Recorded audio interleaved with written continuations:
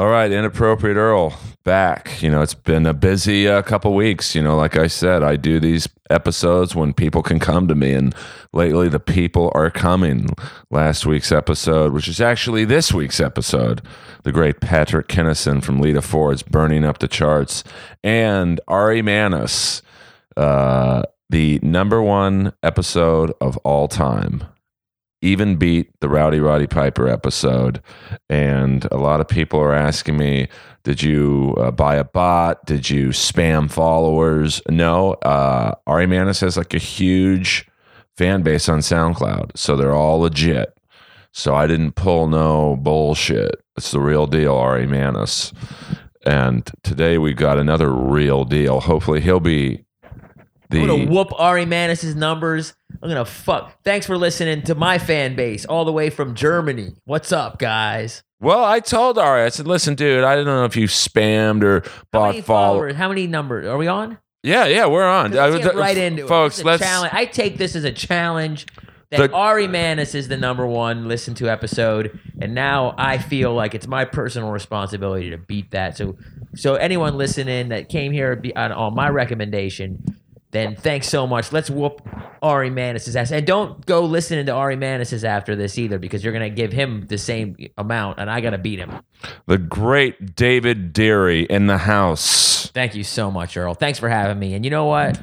I don't know what he's talking about. His podcast is easy to get to, has a parking spot. What else could you ask for? There's a dog here, friendly dog, super friendly dog. Bit some UFC guys, but I'm very skinny, so not a threat. Well, I do my best, and I try and get interesting people on, like we were just talking about. Most celebrities say no to me, and God, who? I'll make some calls for you, Earl. I got some celebrity call. I got some celebrities. Bobby Flay, celebrity chef. I would have him on. I don't know him, but okay, but I like him. Well, I mean, I have some celebrities. I'll see what I can do. Well, I've asked Gene Simmons. He hasn't gotten back to me. I've asked Paul Stanley. He hasn't gotten back to me. I'll tweet to Diplo. I'll see what he says. I've met him a few times. I don't even know who that is. I would have them on. I tweeted celebrities, hey, will you come on my podcast? Some say yes. Patrick Kinnison. He doesn't know me, but I said, hey, I saw you in concert at the Saban Theater with Lita Ford. I know you're busy touring. Would you come on? He got back to me. You should have went up to me and said, I went to a party last Saturday night. Didn't get crazy. Got into a fight. Ain't no big thing. It ain't no big thing. But I know what I want. Keyboards. Da-na-na-na. So that's Kiss Me Deadly by Lita Ford. 1988. Well, if they don't know that song, Earl, they have no right listening to your podcast. Well, you're a what's that? What I wouldn't say metalhead. What is that? I'm a metalhead. No, but I'm saying what genre of music is Lita Ford and Guns N' Roses and Poison? Is that like glam? Nah, I don't know, because it's not really metal. Metal's more like Anthrax. Well, Lita Ford was more glam. Glam, right? And you're a glam rocker. And your fans are glam rockers too, right? I would say for the most part. Yeah. What's up, glam rockers? And I think that I grew up a hip hop head myself, but I can appreciate good music. Well, I would say Guns N' Roses was like a merging of almost glam, hard rock, and grunge. Yeah, they kind of like towed the line of it was they took that, they were there in that glam area, but they kind of rocked it out a little harder. Well, they were like... Was Axl into drugs? Did he do like heavy drugs? I don't think so. Axl was... But if you look at like... They kind of had like a little bit of a heavier drug vibe than like... I mean, all those bands probably did coke, but they seem to have like maybe a little heroin vibe. I'm not sure. Maybe not. But if you look at... Oh yeah, they had that song "Mr. Brownstone." Someone's doing heroin in Guns N' Roses. I think they all were, to be honest with you. Yeah, they had that, because I think the heroin gives you a little bit of a. You can't be like you can't have that like high hair, like makeup wearing, like super glam and be like heroined out. Not in the '80s. I don't know. What do I know? Well, they were a weird. Before they were, Welcome to the Jungle and Appetite came out. They were kind of like almost Poison-esque in terms of their appearance. Right. And then someone said to them, "Look, do this heroin." And then they edged it up a little rocky, and then look what happened, man. See, there you go. There's your lesson for the day. You know, a little heroin will get you right where you need to be. You know what I mean? It'll take you from that like too poisony vibe right into the full on Guns N' Roses vibe. That there's nothing else that, you know, that's the best that you can be, really. Appetite for Destruction. I mean, it doesn't get any better than that. That might be the greatest debut album ever. Maybe.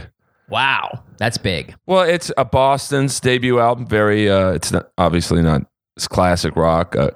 The Cars. Velvet Underground had a very good debut album. Oh, absolutely. That was a great one. Great Lou Reed. Rest in peace. Of course, my favorite Lou Reed song is "I Love You, Suzanne," which is he sold out for that one. Well, you know, he liked to switch it up after a while. But I mean, that was again. Let me just say, you know, heroin. Oh, absolutely. So, but I think Lou Reed in 1984, you know, he saw like Bon Jovi getting popular, and Kiss was, you know, doing like "Lick It Up." Right. And even Lou Reed was like, "I got to sell out and write a pop." Still good stuff, though. I think even his worst stuff is still good stuff. Oh, absolutely. Lou Reed never did me wrong. Well, if you listen to the song "I Love You, Suzanne," which is a total Bon Jovi-esque pop ballad, it's a great, like, musicianship wise, the bass line's great, the drumming's great. It's just not Lou Reed. Yeah. You know, it's Lou Reed trying to be, you know, Bon Jovi. Right. But, you know, so hardcore Lou Reed fans, I think, was like, this is horrible. I'm starting to think that maybe I need to do some heroin and take my comedy career in just a edgier level, you know? Well, who knows what... I could smoke it. I don't have to, like, shoot it up. You know, you see what is happening with comedy now. I don't think... I don't know what the networks look for. I'm not like a network guy. I'm a DIY guy, but, you know, like, I follow more of the...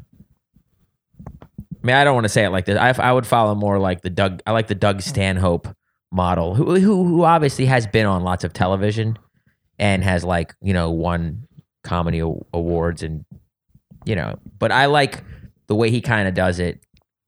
I like that kind of rent your own space, kind of do your own show vibe. I like that vibe.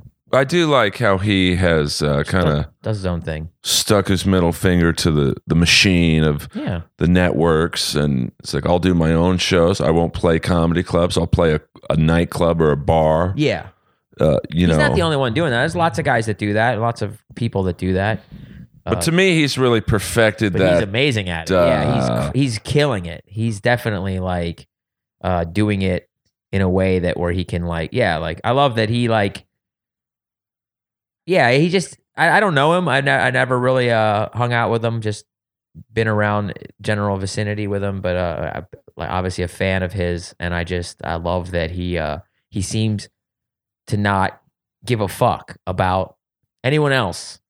You know, clubs, doesn't really play clubs. And it's like almost like his attitude is like, why should I do your fucking club, man? I can just, if I want to do a show, I could rent your fucking club, you know? Right. I could fucking rent your club, or I could just do a show on my own in a laundromat or wherever I want, you know? Yeah, he's a comics comic. He's definitely a comics comic, yeah. You know, but then there's a guy like Rogan who's also a comics comic, and he plays the biggest theaters and the... Right. Or there's Dave Attell, who's also a comics comic, and he just plays comedy clubs, and you know, and then there's me. I'm a comics comic, you know, who just pretty much just lurks around, you know. I'm a comics comic. You're a comics comic, Earl. Of course you are.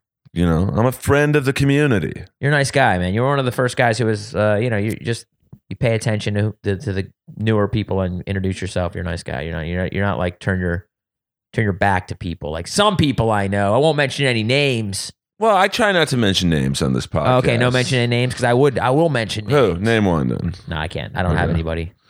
Well, I mean, it just takes so much more energy to be a dick and to... Most people at the Comedy Store are nice to me, but I mean, you know, it's just... that's fine, you know. Yeah, it's there's so many people out there. It's hard to be.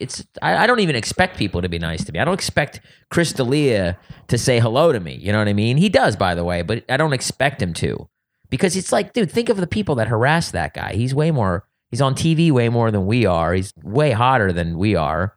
He's he's funnier than we are. His dog is cooler than our dogs. I don't know about that. Lois is pretty cool. I mean, I might agree with you on the other thing. His dick is huge, but I don't know. So is mine. Earl, we got a competitor here. All right. Anyway, we're losing the point here. No. The point of this podcast is there is no point. We've lost the listeners, Earl.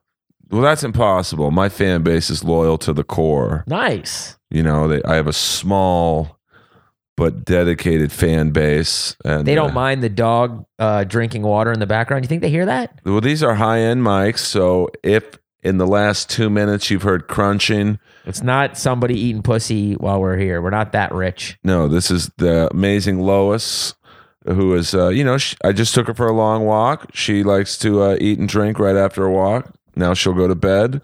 If I was one of those famous rockers that you asked to be on your podcast, I'd say, sure, I'll do your podcast. But my rider is simple. I just need a prostitute getting eaten out by a homeless man while we do the podcast. Well, that can be arranged. Well, there you go. In this neighborhood. And I need to hear that. Well, that's Dave, not Lois. But you're an interesting dude. Thank because you so much. And you're an ideal guest for me because I feel like I know you, but I don't. Like, you see people every night at the Comedy Store, the Improv, wherever you're performing. Hey, what's up, dude? Good set. Right. You don't really... I know nothing about you. Like, I don't even know where you're from. Well, I grew up on the East Coast. I was born in Wilmington, Delaware, and then I grew up in the suburbs of Philadelphia. But really, I like to say that I was kind of born in this bush in Ohio, because that's kind of where I shed the suburban guy who was probably going to grow up to work in some factory doing something that he hated, married with kids to some woman that he hated, and I woke up to the guy that was like, man, fuck this, I'm going to California. And to follow your dream of stand-up? No, I didn't get into I got into stand-up extremely late, unfortunately. No, at the time I was really into skateboarding and music and just I ate a bunch of LSD when I was a kid. So I think my first initial passion was just to find myself and like reprogram, just to not be the fucking loser that life was training me to be. Because I was like, I didn't go to college. I dropped out of high school. I had a lot of problems in high school. Like what? Yeah, just too quote unquote smart for my own good. Didn't feel like doing it. Didn't think it was worth anything. I like learned at a very young age like how to get a C, and I just got C's and D's and just like didn't give a fuck, and I knew it was meaningless. And then when I got to high school, just got into the booze and the cigarettes, and I was also like a burnout kid as well, like into skateboarding. And this is when skateboarding was like not many people were doing it. You know what I mean? Yes, Tony Hawk was doing it in California, but I grew up on the East Coast. There was only like a couple kids in my whole area who skateboarded. One other kid skated in my school, and he was a little bit older and like into the Smiths and shit. And I was into like, we were into like hip hop and like weird alternative rock. Like we were in like Dinosaur Jr. and Beastie Boys and shit like that, And then when I ate LSD, I was like getting into like, weird, like kind of like the whole Hunter S. Thompson, Fear and Loathing kind of Ken Kesey, the Grateful Dead kind of San Francisco type of vibe, And so I was like, I want to go to San Francisco, and went to this thing called a Rainbow Gathering in 1992, and on the way there, I slept in a bush in Ohio, and I feel like that's where I had the revelation of like, oh my God, there's so much out there, in life. You don't have to be this fucking go to college, get a degree type of fucking. There's not, that's a problem. I feel like, especially in America, when you go to Europe, it's different, for sure. When you in America, it's like there's not many options. It's like, are you Democrat or are you Republican? Right. Do you like MasterCard or Visa? Do you like McDonald's or Burger King? It's like, dude, there's so much in between that. And life's the same. You're gonna go to what college? You gonna go to? I'm not gonna go to college. How about that? I'm not gonna go to college. Fuck you. I wish I would have like if I knew that. Like if I had a kid, I would just definitely like kind of understand college a little better. But it's like, what do you want to be when you grow up? It's like, dude, I have no idea. I didn't know, some people are lucky enough to know, and, so I get to San Francisco, I eat more acid, I fucking camp out, I traveled a lot. I spent 3 years just traveling around without a house, did a bunch of shit, man, squatted a lot. But what did you do for money? I just didn't have money, man. Like we mostly like dumpster dove. We ate out of dumpsters, and we would just like, scrap up a couple bucks here and there. Okay. Yeah, it's wild. I mean, I think it's a long story, to be honest with you. Like, well, we have about an hour. I left with $250. No, I mean, it's like there's so many. It's so intricate. Like it's like, I'm 18 years old. I have a skateboard and a sleeping bag, and the body's resilient, the mind is resilient. Like kids are fucking resilient. You know what I mean? I was just like, man, I don't feel like working right now. I just feel like skateboarding. So I had my sleeping bag. You can obviously like sleep outside with a sleeping bag pretty much anywhere. So I had $250, and we ended up I remember me and my friend Doug, we ended up in Denver, Colorado in 1992. And we met this guy, Jack Herrera, who wrote this book called The Emperor Wears No Clothes, which is a book about the uses of hemp. This is like early in the marijuana legalization battle. And he was collecting signatures in Colorado to put legalized marijuana on the bill. So he asked us, hey, you want to like help out and get signatures for this? And we'll put you up in this warehouse. You can stay in this warehouse. And we were like, sure, why not? And we didn't once go out and get signatures. We just hung out with these hippies and skated all day. And I spent all my money. And like, I mean, this is like, I literally was hitchhiking across with my friend from Philadelphia. This is like a couple days after I left my house, probably like 6 days after I'm going to California. I spent all my money, $250. We were eating Taco Bell and, bullshit. And that was the first time I met a vegan. They were the people who owned that warehouse were vegans. This is 1992. Like people were barely vegetarians. It wasn't like a known thing. These people were vegans. And I remember I walked in with like Taco Bell, and they were like, and I was already vegetarian at the time.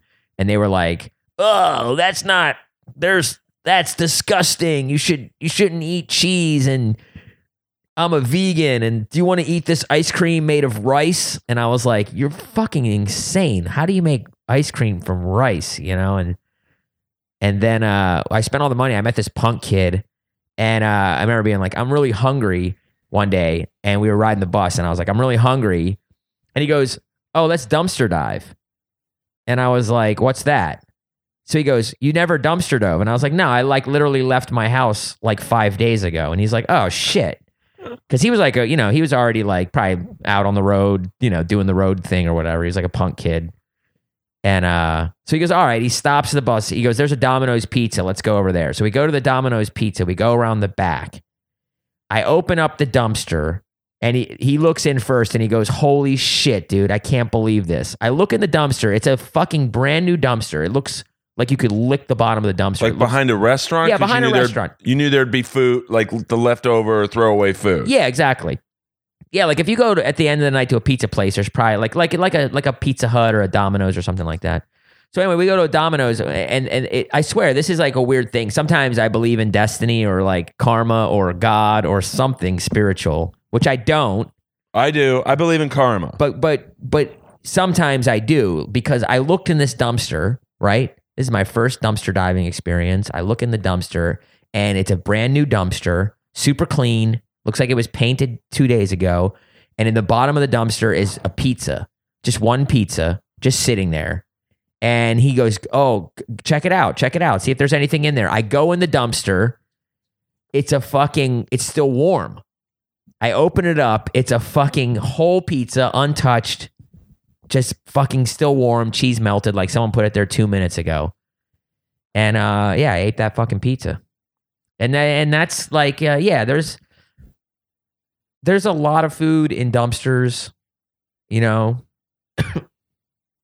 grocery stores. I mean, there's just a lot of food thrown away in this country. It's crazy. So I did that. I dumpster dove a lot. And a lot of the 3 years that I was on the road, to make a long story short. No, keep. I mean, this is why I have this podcast. Yeah. There's no rush. There's no hurry. I mean, I'm fascinated. This is something that I would never do. Right. I think it's something a lot of people wouldn't do. Yeah, I guess because I'm too lazy to do that grind of. Yeah. I'm not putting it down. I'm just saying I'd rather stay. Well, it's just urban camping, to be honest with you. I mean, have you ever gone camping? Would you camp in a tent for like a week at a time? I'm a city dweller. You're a city guy, right? Okay, I get that. Going to 7-Eleven. Yeah, okay. Energy drinks, shitting with toilet paper into a toilet. Yeah. So I'm not putting it down. It's just not my thing. No, I get it. That's what I'm saying. I mean, I know all kinds of people. I've city friends too who would just never. I personally like to camp as well, and I like it to be as raw as possible. Like roll of toilet paper, but shitting in a hole. I dig that. I mean, it's just not for me.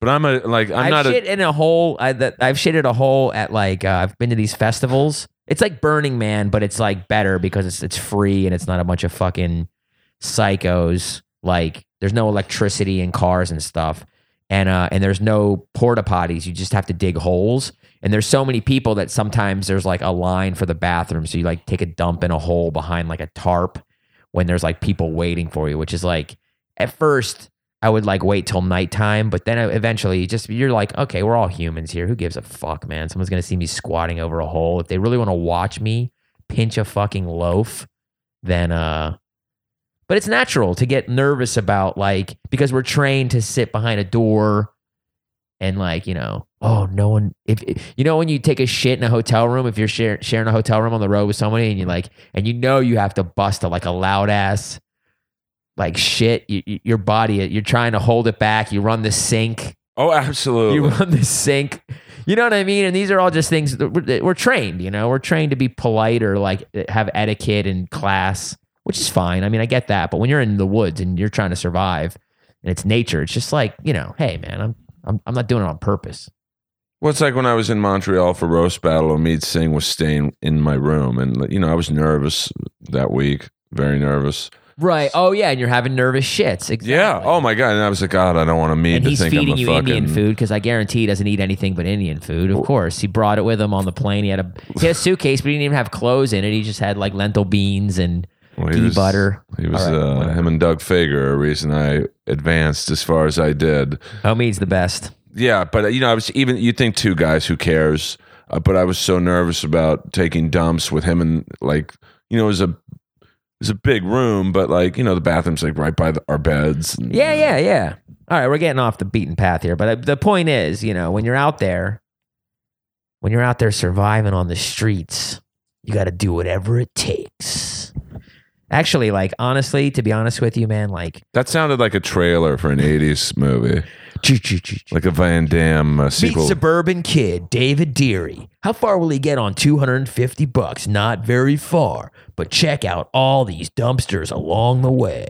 But dude, you say that jokingly, and I just shot into my head, that could be a TV show. That could be a movie for sure, yeah. But I mean, you look at Spike TV, I could see them. Well, someone already I think someone on Vice or some bullshit, me and my friend Bobby, years later, we decided we wanted to hop freight trains. It's something I always wanted to do. So we hopped freight trains from Oakland, California, trying to get to Canada to this skate contest in Vancouver. And we didn't make it in time because the trains go so much slower than you expect. So 3 or 4 days into the trip, and we only made it to Eugene, Oregon. And so we just got out in Eugene, hung out there for a few days, and then freight trained it back. But I saw, years and years later, I saw that someone on Vice TV did a show I'm gonna hop freight trains with this camera and make videos about it. And I was like, damn, dude, that's nice. You must have gotten a budget. I mean, there's so many bad shows on the air that I don't shit on anyone's idea. Yeah. Any show could make it. Oh, for sure. There's so much. And it's getting exponentially bigger and bigger and bigger and bigger, I mean, competitive eating shows get, Super Bowl coverage on the contestants. Yeah. That's crazy. There's so much. I mean, there's also just it also comes down to what people want to watch as well. That's I think one of the scariest things, you know what I mean? Because it's imagine a supermarket with a aisle full of snacks, and nobody wants to buy the almonds because they're fucking expensive, and people just go right for the bullshit chips. Well, the almonds are going to they're not going to get ordered anymore. So no one's going to get almonds. Everyone's just going to get chips because that's what the people want. And that to me is something that some industry people do look at. I got to give credit to some people who don't give a fuck. Like I do love Adult Swim. They just do what the fuck they want to do. So do I. So shout out to them. The jellies. Yeah, there you go. Yeah, you know it. We'll be back. Hell yeah. I hope. Oh yeah, I hope so too. But hey, if not, then the next person's gonna get a little budget to do what they want to do. That's awesome. Well, that was a funny show. I did like that. I mean, it's he's such a creative kid. He's He's a guy though. He's a man. He's a man. But he's got so many things going on. The cartoon is literally probably fifth or sixth in the lineup for him. Whereas obviously a great musician. He makes all his own music videos and he does produce other people's music. And he's a busy cat. He's a good, and he skateboards, dude. So there you go. Tyler is another Tyler the Creator, another great mind in the skateboarding community. So that's dope. I mean, I grew up with Christian Hosoi and amazing. By the way, he's got 2 kids that rip fucking so hard right now. It's nuts. His little kids are like little baby Hosois just blasting airs. It's nuts. Well, I mean, I don't skateboard, but my brothers did, and they skateboarded with him. Oh, wow. Cool. They would, we lived in Bel Air, so there was a lot of pools, and they would literally drive. I forget what movie it was, but, it was like that movie where they would just drive around Bel Air with one guy standing in the convertible looking for empty pools. Yeah. And then they would just skate all day. That's awesome. The Dogtown Boys. Yeah, Dogtown and Z-Boys. The 80s were, would you say the 80s were like the golden era of skateboarding, or is that the 70s? Man, to be honest with you, there was a few different golden eras of skateboarding. There was definitely I think the 80s was the original golden era with Tony Hawk and the and those guys, the Powell and Peralta, Animal Chin kind of movement. But in the 90s is when it really kicked off with World Industries, and just skateboarding just became a massive, it just took it to the next level of like street skating, Which is kind of what we have nowadays. But like, did something like the X Games help or hurt? I don't think it helped or hurt, but it's not like I think it just broadened skateboarding, because I don't really even like, when I think skateboarding, I don't think of X Games, that's just like it's almost like it's just competitive, like baloney. Like the real shit is like street skateboarding and, people making videos and everything, and all the creativity that comes out of like the culture of skateboarding, all the artwork, a lot of skaters and a lot of former skaters, and everyone keeps skating. Like me, I'm 45. I still skate, but I would definitely not consider myself like a skater as much as just, a part of skateboarding. And like, say the photos that I take of skateboarders, or like, other kind of things that you do within skateboarding, for instance, Salman Aga, the guy, the pizza shop that I work at. Where is this? We'll give you a little plug. It's downtown. It's called Pizzanista. It's good pizza. I mean, he doesn't need a plug. He's crushing. It's super busy. Everyone needs a plug. Every day. Pizzanista. Long Beach has one too. That one needs a plug. Hit that one up.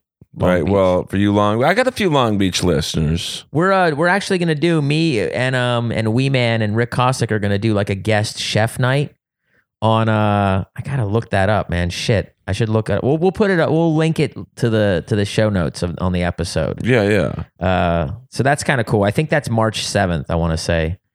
So anyway, that's kind of nice. So we're just going to do, Wee Man and Rick Kosick are going to like come in and be guest chefs. I'm going to teach them how to make pizza, and they're going to host a night, and Wee Man's going to make little Wee Man pizzas, little personal pizzas, and Rick's going to make big pizzas, and we're going to do that. Now, who is Rick? I know that name, but Rick's was also on Jackass. He was the cameraman on Jackass. Okay. The big guy who like threw up a lot.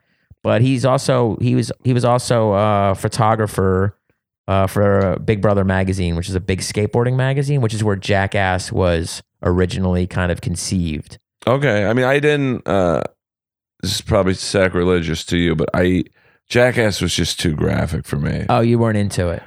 I get it, but I don't want to see some guy drinking bull semen or. Yeah, I mean, I was a little bit. There was a time in my life that was in the time of my life where when I was living on the streets. I was I saw what was happening, and I was skateboarding all the time, but it wasn't this information age that we have now, where everyone sees everything all the time. So.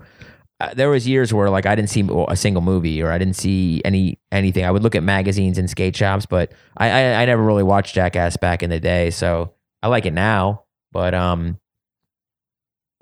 mean, I grew up more with surfing. Yeah, I never surfed because I was on the East Coast. I didn't either. It's weird.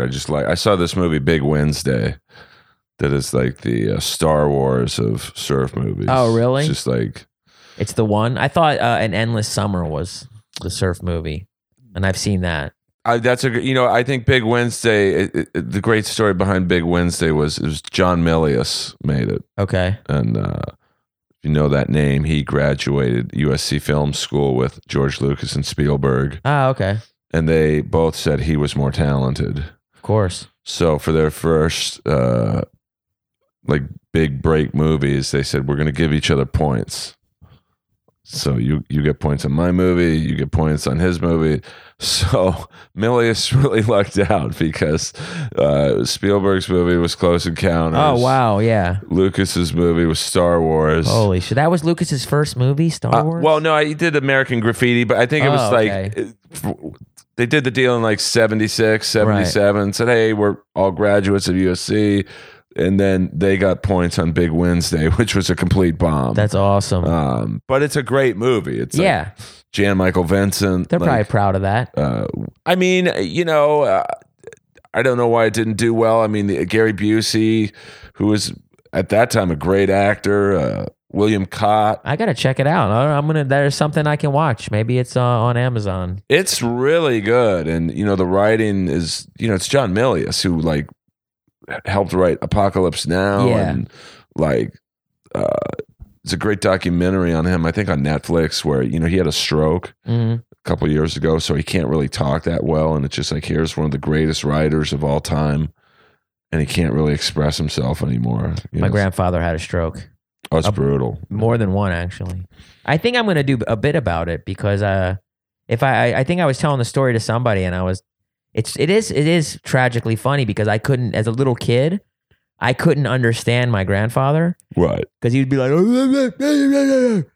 and it was scary. Like I was scared of him. You know what I mean? Yeah. And the funny part was like my grandmother could understand every single word that he'd say. So he'd be like, and then I'd be like, what? And he'd get madder and madder. And then I'd hear from the kitchen, I hear my grandmother be like, he wants a beer. Bring him a beer. I mean, it's brutal when you have a stroke. Like, it affects your speech and your. That's how my grandfather talked. It was like that bad. I think he had more than one. I think he had a couple. Oh, I mean, it gets worse with each stroke. Your motor skills. He was a savage, though, man. He like drove a tank in World War II. He definitely like murdered people for sure. Oh yeah, for our freedom. So show me some respect because my grandfather was a Nazi killer. Well, as a Jew, I'm glad he was. Yeah, me too. Well, what got you into comedy? Oh, okay. This is way further down the line. I just want to. I'll just finish that Denver story. Please do. I ended up going to San Francisco. I just want to say I did go to San Francisco. We made it. We got a ride with a friend who we met, and he took us. We traveled in the back of a U-Haul truck with a rowboat that he was shipping. There was three of us, so we didn't all fit in the front of the U-Haul. So me and my friend Doug put a mattress in the back of the U-Haul and went across the desert from Denver, Colorado to San Francisco. Probably almost died. Probably wasn't the best idea, but we made it. All right. Anyway. And that got you into comedy? Not at all. No, bro. I didn't get into comedy until like 7 years ago. I'm 45. I got into comedy extremely late. I was living in Germany. There's like so much story in between. Well, let's get into that then. I mean, like I said, I plan no questions. So you do this desert thing. And then what? My God. Then I lived 3 or 4 years of my life traveling around, and like I lived in a van with some girls. I lived in a van with my buddy Noah. I lived in a school bus with like 7 people. And how are you surviving? Just dumpster diving? Dumpster diving. For a while, we'd play music on the streets. We had a little hustle where with the girls I was with, they were like real slick. They would make these like hair braids, these like hippie hair braids in people's hair, you know, and you just make a ton of like, you know, I get it. I mean, look, I'm not like, I don't want to say anything controversial, right? Do it. But I'll help like, with the numbers. But there's like, you know, women, it's tough being a woman because it's dangerous to be a woman, right? In what sense? Like, for instance, hitchhiking or traveling or something like that. That's what I'm saying. It's dangerous. You can get in, and I've gotten in situations traveling with women where it's like, holy shit, this is what you have to deal with. This is really scary. But I've also experienced the opposite where it's like, God damn, it's easy to be a woman, man. Fuck. We traveled around. I was the only guy with these girls for a while. We traveled in a VW bus that had the pop top. You could sleep in it. It's 5 of us, 4 girls and me. And were you fucking any of them? No. That's probably why I was there. I wasn't at all. Right. I was pretty just like chilled out at the time. You know. I think it was a time in my life where I was just like, I was really on some like rediscovering life shit. Like I had gone through a whole lifetime of being this loser in school, didn't make the basketball team. I wanted to play baseball, but I couldn't fucking hit the ball. I wasn't good at anything I wanted to do. And then suddenly I found this thing, traveling, living in a counterculture where people liked me, you know? I was cool suddenly. I had done things. I was good at certain things, you know, like for instance, I could sneak into any show.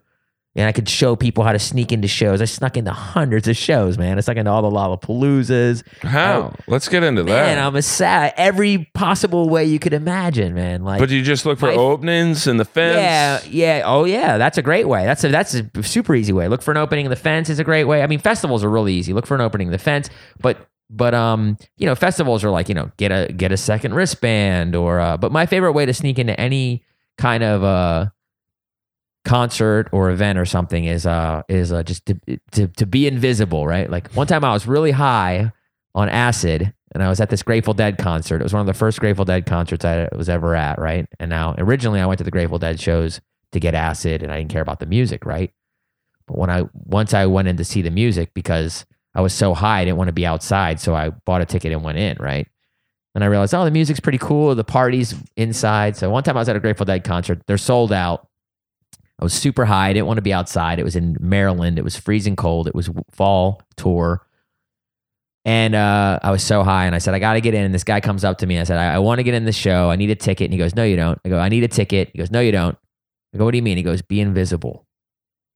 I go, what does that mean? He goes, you know what it means. I was so high. I don't know if you've ever done LSD. But I've never done anything. If someone tells you to do something and you know, then you realize you know. It's in your fucking spine somewhere. And you're really high. So you've never done any drugs? I've never had a cigarette. So cigarettes are fucking corny. LSD is different. But have you meditated? I do. I do meditate. Okay, so that's the closest I can come to explaining it. So meditation at the highest form of meditation when you're like, you feel high from meditating. Yeah. So there you go. It's something close to that. More synthetic, obviously. But anyway, the guy said, be invisible. So I go to the front where they rip your ticket. And I had this piece of paper and I'm standing there like a fucking Buddhist monk, just like not making any eye contact with anyone, not just standing there. And suddenly I take one small step towards the people and I look, they don't notice me. I take one small step and I'm just like breathing and moving super slow. And by the time I get to where they actually rip the tickets, I realize that like I'm kind of in between 2 stalls and there's a space there. There's actually like, it's not like when you go to get your ticket ripped, there's not always there's this turnstile sometimes, but not always. And then sometimes there wasn't this time. And also there was just a metal, like a small metal bar and it was like perpendicular. It wasn't like blocking. It was actually like going the same way just to divide the 2 spaces. And then the space in between was like big enough for 2 people to actually go through, if that makes sense. So if there's 2 women ripping tickets and 2 people going in with their tickets at the same time, a third person could just kind of technically just sneak right by them and slip right by there. So I held a piece of paper up like it was my ticket. And I waited there and no one like noticed me, and because there's so many people, obviously. Right. And I waited and waited and waited. And when I saw two people getting their tickets ripped at the exact same time, I just stepped over that line really slowly and then just kind of kept walking, and then I put the ticket down. So the one lady on the left probably thought the lady on the right ripped my ticket. The lady on the right probably thought the lady on the left ripped my ticket, or both of them just thought, oh, well, whatever. Most of the time, if you're calm and relaxed and look like you belong, people aren't going to really say anything. That's the truth. I would agree with that. People are very unconfrontational. They just want to do their job. They don't want to look stupid and be like, hey, where's your ticket? Give me your, unless you're being disruptive. So anyway, I snuck in to that show, and it was one of the greatest moments of my life. And I became addicted to sneaking into shows. So I snuck into lots of Grateful Dead shows, lots of Fish shows, and all kinds of ways. I mean, and also not to like blow up people's spots because it doesn't really matter as much anymore. But I found like there's actually like a little secret society of people who, especially for the Grateful Dead, who now that Jerry's dead, it doesn't matter. But there's a little secret society of people who would just kind of all work together to get everyone in. And, like the girls of the crew would go out and ask people for tickets because they're hot girls. So guys would give them extra tickets. Oh, I have an extra ticket. You want to buy it? The girl would be, oh, no, I can't afford it, please. And they'd come back and be like, I got 5 tickets, and then they'd go in the show, and one person would collect everyone's ticket stubs. And then that one person would come out with like 30 ticket stubs, and they'd have extra, the ticket stub has, Grateful Dead, Shoreline Amphitheater, September 23rd, that big part. And they rip that butt. Right. Right?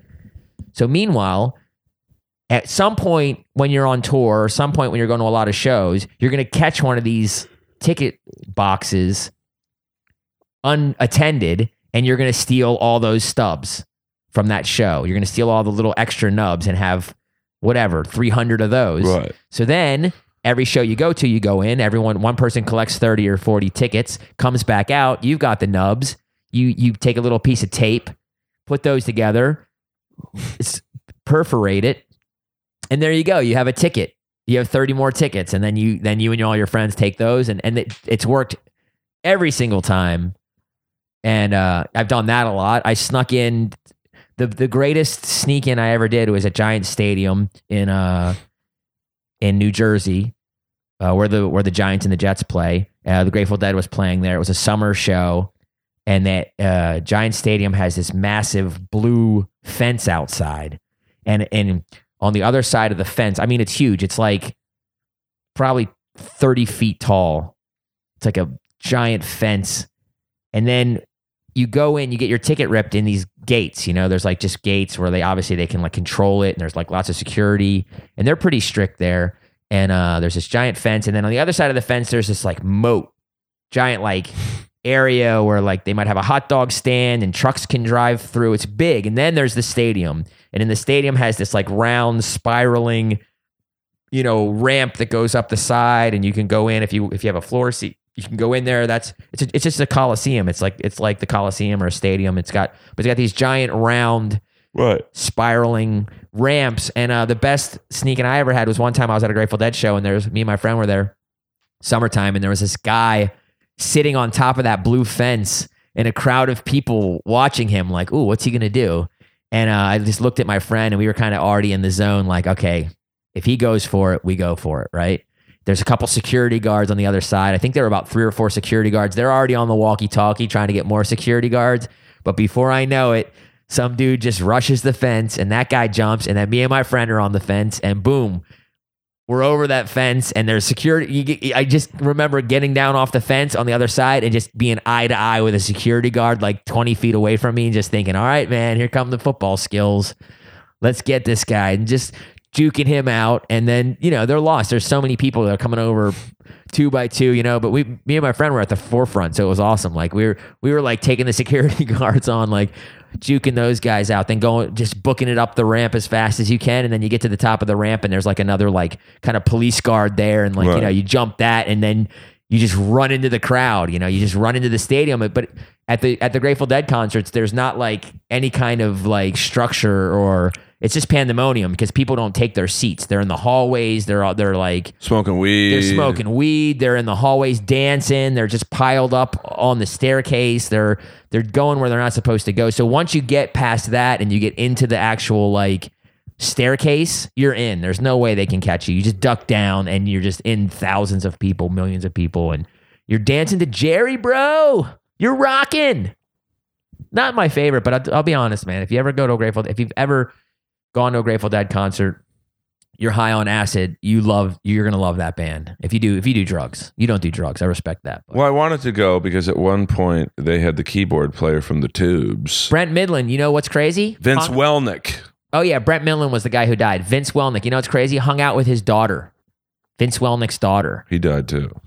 Vince Welnick died. He did well, not great, but he did the Harry Carey suicide where you take a sword. Oh, he did? Yeah. I knew he killed himself. Yeah, and also his daughter was she was nuts. Well, I had one of the craziest nights of my life. We were here in Hollywood. Talk about it. We were here in Hollywood. It was my first time in LA. And she's from somewhere around here. I don't think her parents were together. She didn't really know him like that. Yeah, I don't know. And she didn't I don't think she was raised by him. But anyway, we were in LA and I'm trying to think where she was from, but I had never been to LA before. We were Well, I mean, the Tubes were from Frisco area, so I'm assuming she was but they might have been from Phoenix. No, but she wasn't raised by him. Oh, okay. Her parents were separated. So he was her dad, but she wasn't raised by him. And the Tubes were from and she was Phoenix. I think she was raised in LA if I remember correctly. But I can't even remember her name, to be honest with you. It's all good. That's the strange thing about no social media when you grow up. You're like, what was that person's name? I mean, look it up. Vince Welnick's daughter. No, he probably had more than one. But anyway, we were in Hollywood and we just drank a bottle of 151 rum. And she blacked out in a way that I'd never seen anyone black out before, even to this day, where it really looked like she was possessed by a demon. And she was saying that she was going to kill herself. And yeah, it was, and I was drunk and she was screaming like racial shit. I mean, this is 1994 or somewhere around there, 93, 94. And, Hollywood Boulevard was it's still not the cleanest. Well, they're trying to. But in 94, 93, 94, I don't know if you were here in 93 or 94, but it was fucking sketchy at best. And I honestly thought we were going to fucking die multiple times. The way she was like screaming shit at like Mexican dudes and like gangs of people. It was in the height of the gang era. You know what I mean? But we were on Hollywood Boulevard, so I guess that wasn't really an issue. It's not like we were like in South Central or something like that, but it's just in the height of like, don't disrespect me time. And she was disrespecting people. And anyway, she was just so drunk that she was blackout drunk, but also like super cognitive. Is that the word I'm looking for? Like she was there. Right. She wasn't just like, she was like, oh, like my friend Doug passed out. He passed out. He was so drunk that he passed out. I was so drunk that I like didn't know what to do. And I was fucking couldn't really like think. And she was so drunk that she like, I don't know. She just kept telling us she was going to kill herself. She was crying. And she said that when she was in high school, she like sold some bad coke to some kids and they died and that she was going to kill herself because of it. Well, that's why I don't do drugs. Exactly, bro. I mean, I can't blame you for that. I'm not that into like the powdered drugs either, the heavy drugs. Well, I have an addictive personality, so I'm glad I never got into it because, I'd be dead. Yeah. The way I consume energy drinks is probably going to kill me. That's probably not great. I mean, if cigarettes are drugs, energy drinks are drugs. Got to say that. Oh yeah, I think as they have, and they're really upping the dosages. Like now they have Rockstar has an energy drink with 240 milligrams of caffeine. Dude, it's honestly, I'll never forget. Like, I went to Vermont and stayed at my friend's, and he was building a deck, and he brought like Red Bulls home, just like piled them up, and was just like, "We'll get all fired up and build this deck." It wasn't a 1-day job, and like, I think the first day we drank 1 Red Bull, and then the next day we drank a Red Bull, and then 2 Red Bulls, and then woke up, cracked a Red Bull in the morning, and that's when I knew. I was like, dude, this is not a good thing, man. Like, cracking a Red Bull in the morning, that's just not a good sign. And I needed it. I have to do it in the morning. Well, yes, that's bad, dude. I mean, I drink coffee in the morning, but I'm just saying, like, that is already like, there are moments where I think like, okay, I don't want to be this guy that, especially I don't drink these huge coffees, you know. I'm more the Euro style. I'll drink a small coffee, you know. I don't want to be that guy, you know. I don't want to be like, I need to drink a Red Bull in the morning. What's the first thing I do? Doesn't that scare you? I'm not really. I mean, it's. I mean, I figure if caffeine is the worst thing I put in my body, I'm all right with that. I hear that. Yeah, but it's just like Red Bull specifically is just so chemmed up. It's like a new level of caffeine. You know, caffeine's fine. I like caffeine. I mean, I don't say it's fine. It can probably be detrimental, especially if you want to just be like a hardcore athlete or something like that. But we don't. So that's fine. I mean, as you can see by my many ball hockey trophies. Oh, you play ball hockey? Which is actually, I think, the toughest form of hockey because you have to, you run. Do you roller skate? It's in a roller rink, but you're running. Okay, so it's not on rollerblades. No, you're on sneakers. So it's basically what the East Coast kids would call street hockey.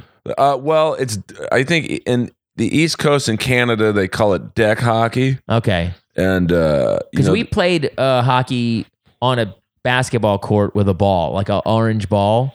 Yeah, it's similar to that, but in a rink. And then you play with like a plastic blade. No, I mean people wooden blade. I use a real stick, and like we have some in our summer Is league. it puck or ball? It's a ball. It's a ball, but Those it's a balls frozen. hurt. Like you put. Oh, one guy lost a testicle because you was know. It wait? Was his name Lance Armstrong? No, it was because he lost a testicle. Well, I mean, that's to nature, but I mean, this was you can get hurt in this league. I mean, I blew. Do people fight?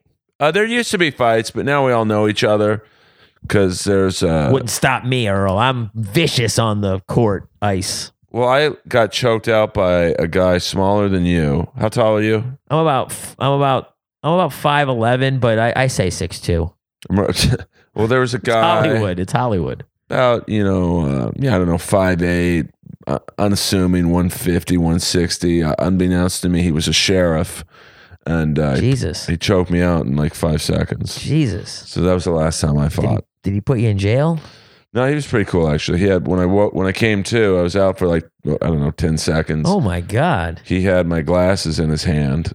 And if you know me, you know my glasses are prescription and needed. Yeah, I know the feeling. I've been there. And I'm like, dude, please don't. Did he hold them over your head and say, "Hey, come and get him, little bitch"? No, he had it out in high school. In the palm of his hand, and I'm like, dude, please don't break them. They're really expensive. And he's like, calm down, and he gave them to me. Oh my God, that's awesome.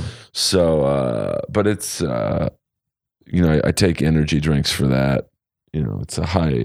It's an intense league. I worry about you, Earl. I worry about you waking up and cracking an energy drink. Don't do that, man. Don't be that guy. I have to. I've cut back dramatically. They're addictive, yeah. Well, especially like late night at the Comedy Store. Well, that's when they're the most acceptable.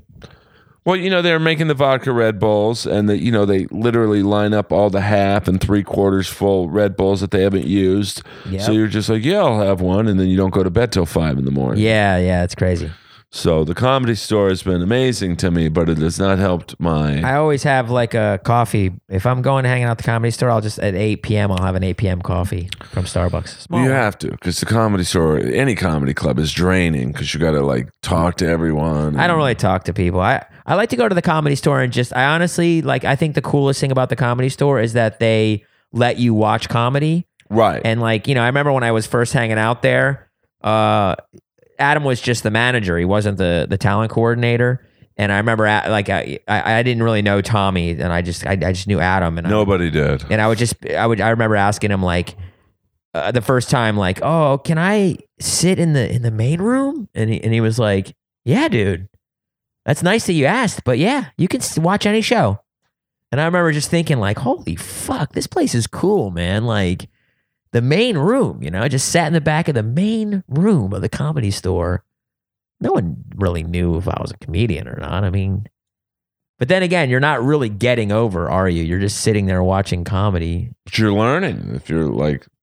Yeah, but I'm just saying, if you weren't a comedian, like, you know, any like non-comedian could be like, oh, I'm so addicted to comedy, I'm going to go to the Comedy Store and watch comedy every night. But you're not really getting over. At that point, you probably are a comedian. You just don't know it. You know, you're just going to watch so much that you're eventually going to be like, I bet I could do this. Well, I like to go there, especially Friday and Saturday nights if I'm not on, and watch Brian Holtzman. I love Brian Holtzman. Oh my God. How that guy isn't famous. Can I just say, I mean, it's because, you know, and I don't want to, you know, I'm saying this in a loving comedian way, but I saw him bomb so hard at the Laugh Factory in front of like, a Laugh Factory crowd, which is like a normal crowd. And, you know, there was like a Death Squad show. I was hosting it and Holtzman was on it. And it was so fucking funny. I mean, personally, I love him. He's he's literally one of my favorite comics. I think he's fucking genius. Oh, for sure. But, you know, regular squares do not get that guy. Well, it depends if it's late night. You know, if it's late night, you know, I think they're more open to his craziness. Late night at the Comedy Store, for sure. I mean, that's the Comedy Store, you know? But I mean, I'm just saying, like, I don't know how many improv sets you do or how many Laugh Factory sets you do, but like, if you've done any, you obviously know that those clubs they're square. The crowds are like definitely more normal people, and by normal I mean like not comedy savvy. You know, you got to be comedy savvy to get Holtzman. I'm definitely not trying to like. You know, I don't want to at all sound anything pretentious or like I know anything about anything, and I definitely would never want to sound like I'm like ripping into Holtzman, but he's like a unique flavor of comedy, I think, personally. It's like part Kennison, part, you know, almost like a Stephen Wright. But that's a good like, okay, it's easy to see why Stephen Wright found fame, but how did Sam Kinison find that much fame? I mean, I know I agree he's a great comic, but also I could see him polarizing like normal types of people as well. And I think he was banished in the belly room for like years. Like he literally wasn't allowed to perform in the original room. That's or the main room. But you know, I think Rodney gave him a break on the HBO. Same thing that happened with Dice. Right. So that's we're all one break away. Oh, for sure. Someone could see you on a Death Squad show, or you know, and just, you know, they're there to see someone else. They see you, like, this guy's got an interesting look. Bam. Same thing with me. Bam, what happens? Bam, what? Well, you get like, I don't know, maybe that new thing Netflix is doing, the 15-minute specials. Nice. Not that that's going to make your career, but, you know, it's a nice little bump. You know, you're on Netflix. Well, nothing's going to happen. I mean, there's no, yeah, I know. There's no, like, it used to be you do Carson and you had a career, you know? You do Carson once. That's when it was the only show. Yeah, that's what I'm saying. And just like when Rodney did the HBO thing with Dice, there wasn't a lot going on, you know? So a large amount of people could see Dice, and then suddenly people want to see Dice, and Dice was fucking, and Kinison were both just fucking phenomenal comics for that wheel well of comedy. You know what I mean? And that's, I think Brian Holtzman, if he found his wheel well, if there was an outlet, he should do a podcast. I think he should film one of his late night sets. Oh, agreed. 100%. I mean, Omid Singh and I were watching him Saturday at the store. I brought up Punky Johnson. Punky brought Brian up. And everyone was doing well. It was a hot crowd, even for like me and Punky. Yeah, even late night. Yeah. You know, in the main room, you know, it's weird, especially on a Friday or Saturday night. They pick one comic to leave on. And it's nothing to do with that comic.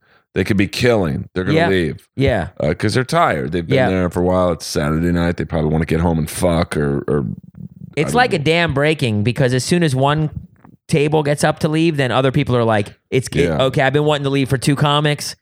Run for it. And then everyone kind of mass exits. Yeah, I've seen that a lot. So anyway, so they left for Brian?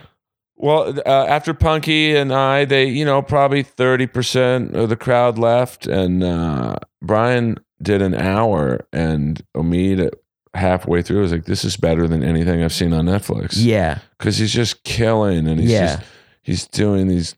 And you can't, by the way, you can't, if you were going to do that, you can't let him know that you're filming it. That would be the best. Right. And B, you can't like add people in the crowd, maybe comics, but you can't fill the crowd up to make, you know what I mean? You got to film him in his element, which is like 50 people, 100 people in that main room. Which seats 400. And it's got to be the last set. He does the last set, which is like, hey, here's the last guy, and the last guy gets the privilege of going as long as he wants. Not as long, not like 2 hours, but I think you can do up to an hour probably before the sound man gets bummed out. Or you could do 2 hours and just edit it.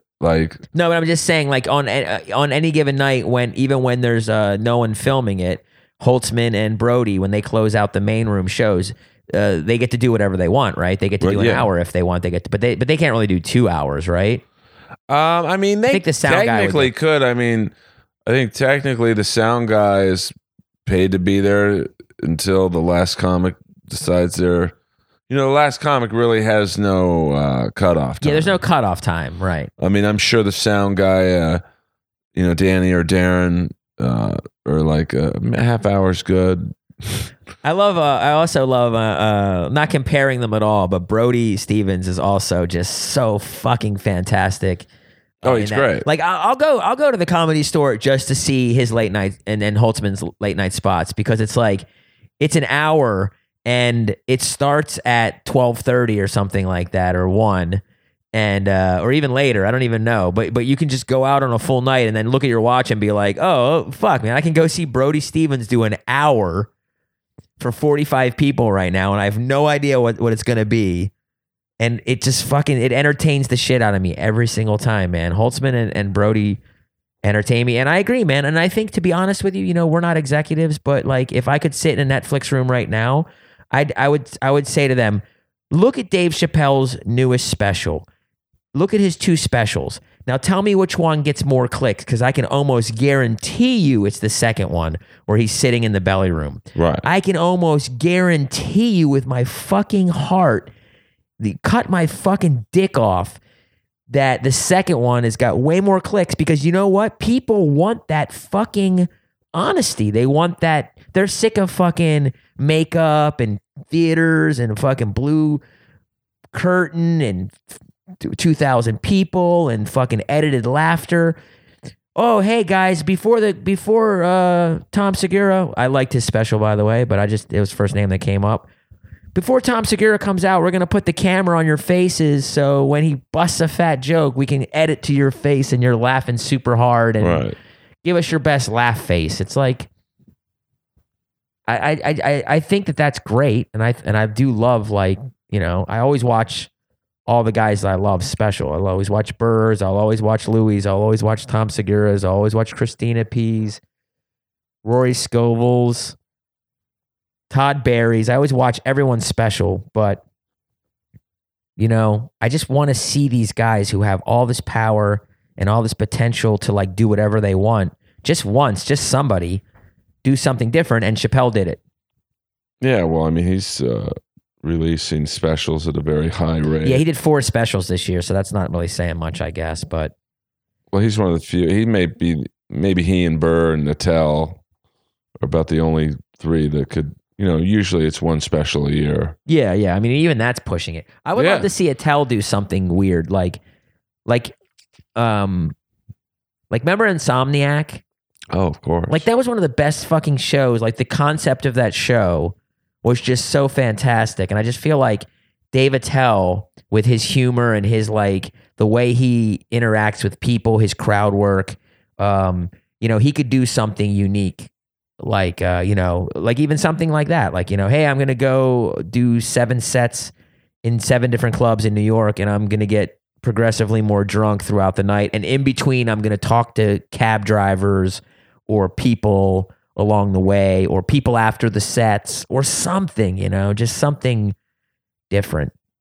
Yeah, I mean, I want to do my special in the OR in front of 3 burnout drunks. That would be fucking sick. Like last set, like type yeah, yeah, that would be great. Because you know, it's just the story of my life. That would be great. Just 20 years in, still going on at fucking close to dead last. Just film it with one fucking camera, you know what I mean? You got to give Hinchcliffe credit. You know, he did it all his own. Yeah, that was cool. That was unique. Yeah. You know, no fucking 6 cameras. No, that was great. Bullshit crowd shots. And it wasn't cut. I was there. It was one shot.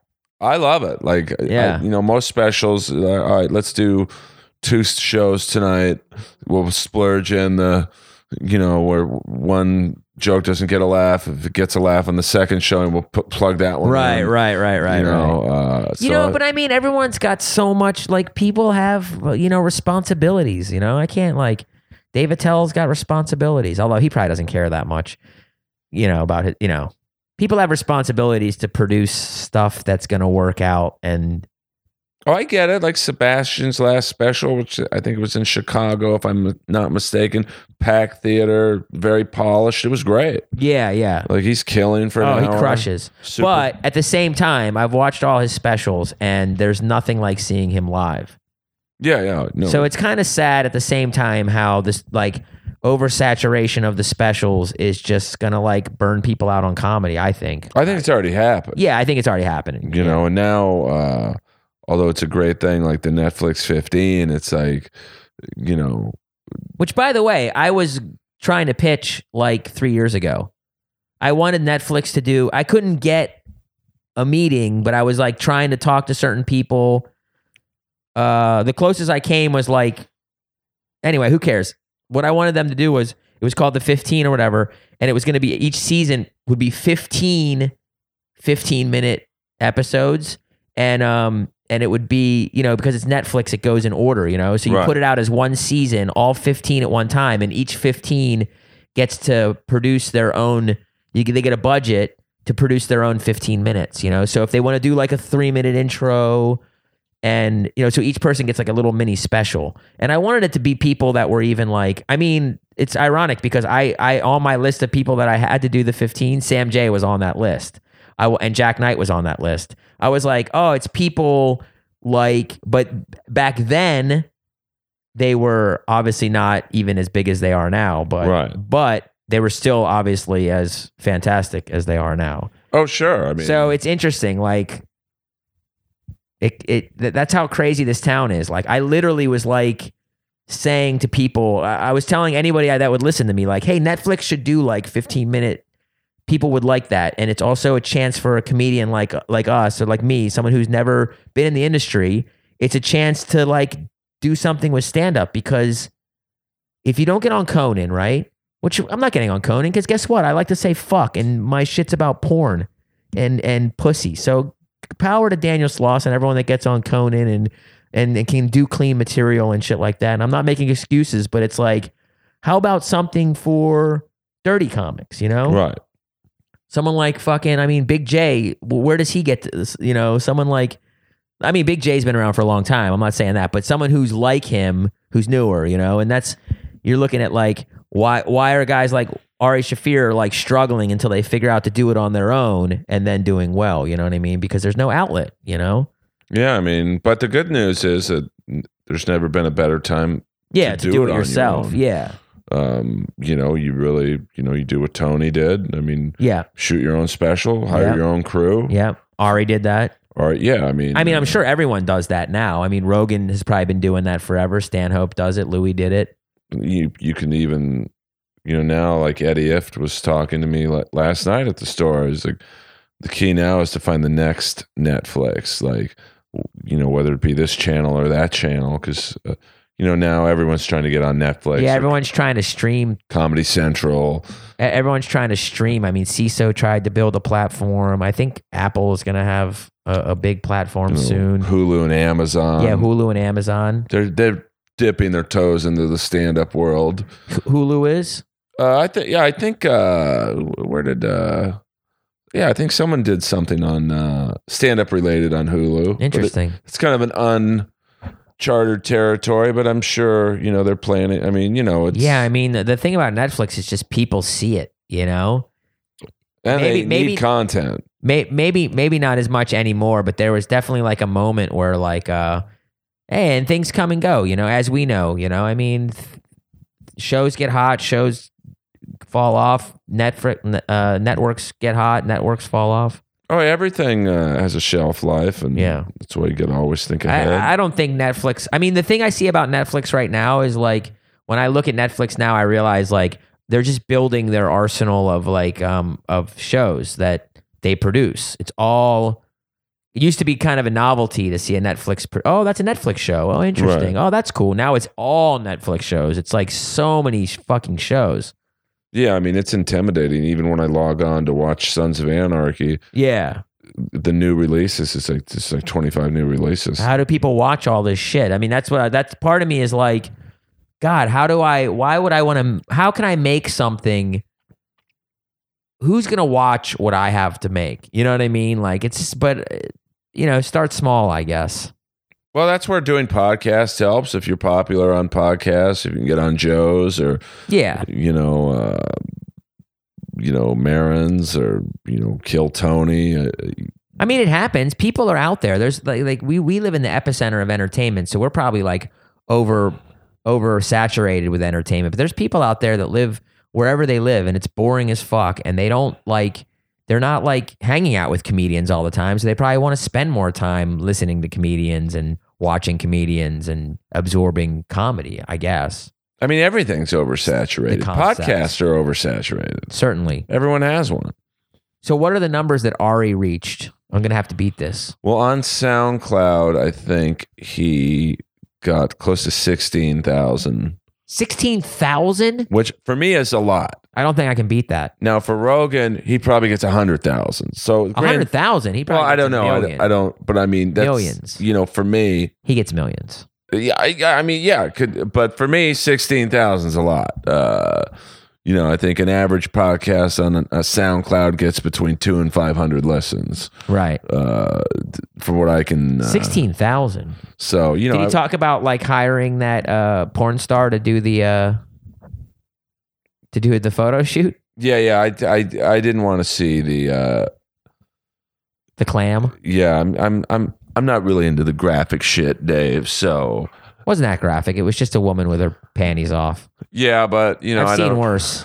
In high def and Blu-ray, I don't need to see that up close and personal.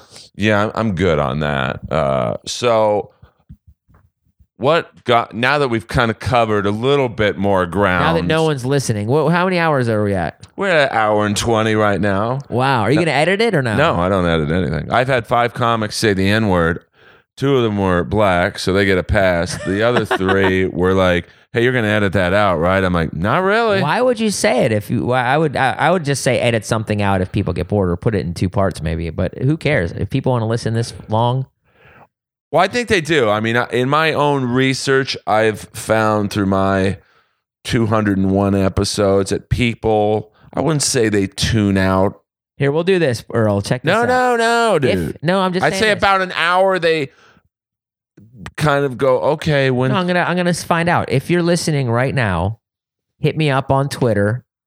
I'm at MF David Deary, and just tag me on a tweet and just be like, "Hey, I'm listening to this podcast still with at MF David Deary, and yeah, it's kind of boring, but I'm still listening," or whatever you think it is. Well, let me know. Boring or not, they're listening. They're listening. All right. And you can't. So how did I get into comedy? Here's how I got into comedy. I was in a rock band. You can see the music video on YouTube. It's called AJ Pitt, and I lived with a model. I was living in Berlin, Germany. Good for you. Thank you, man. He was a really cool guy. He was a surfer. I thought you meant a girl model. No, he was a guy. I take that back. But he hung out with a lot of girls, female model. Dude, I crushed, bro. Hanging out with if you've ever hung out with like a really, really hot guy. I have. Oh my God. Yeah, you just My friend Miami Eric. Like his sevens, his sixes and sevens are your 11s, and the energy that the rejected energy that some women feel will just bounce them right into your atmosphere. So anyway, hung out with this model guy, and me and my friends who are like music producers, we created this band for him, and we called him AJ Pitt, and it was so close to being a successful like pop indie rock band, and I would be still traveling to this day with this band because the music was good. We had a booking agent. We were doing big tours, and we were about to put the record out, but the singer couldn't stop doing cocaine and couldn't do his job of just barely singing the songs. So anyway, long story short, I was with this band. No, keep going, dude. I was with this band, and yeah, you can see the music video on YouTube. It's called AJ Pitt, How We Do It, or something. How we do it. We dressed up like little tennis outfits, and he would take his shirt off and wave it around. He had little tattoos, and so we were doing interviews with this radio station in Berlin, and the guy who ran the radio station was this Swiss guy named Uli, and I became friends with him, and we were doing these radio interviews, and me and him became friends, and I would tell him these crazy stories, and he'd just laugh, and he had a great sense of humor, and he says, "Man, you should be a stand-up comedian," and I've heard that so many fucking times in my life, bro. And I said to him, "All right, I'll do it. How do I do it? Like, how do you become a stand-up comedian?" Because I literally have heard this so many times in my life, and I never heard of an open mic, or I never heard of any comedy shit or any comedy clubs or anything, you know? So he goes, "All right, if you have a friend that owns a bar," and I did, I worked at a bar at the time, and my friend owned it, and he said, "Ask your friend if you can do the comedy show at his bar." So I said, "Okay, I can do that, and there's space, and he's even closed on some nights. I'll do it when he's closed. He'll let me do it. I got the bar." And he goes, "All right, well, there you go. You just, you come up with 7 stories, 7 of your funniest stories, and there you go. That's your comedy show. Tell 7 stories." And I go, "All right, I'll do it." And I picked a date that was like a month ahead of that. I asked my friend, he said yes. And I decided I was going to do a stand-up comedy show. So I made a flyer.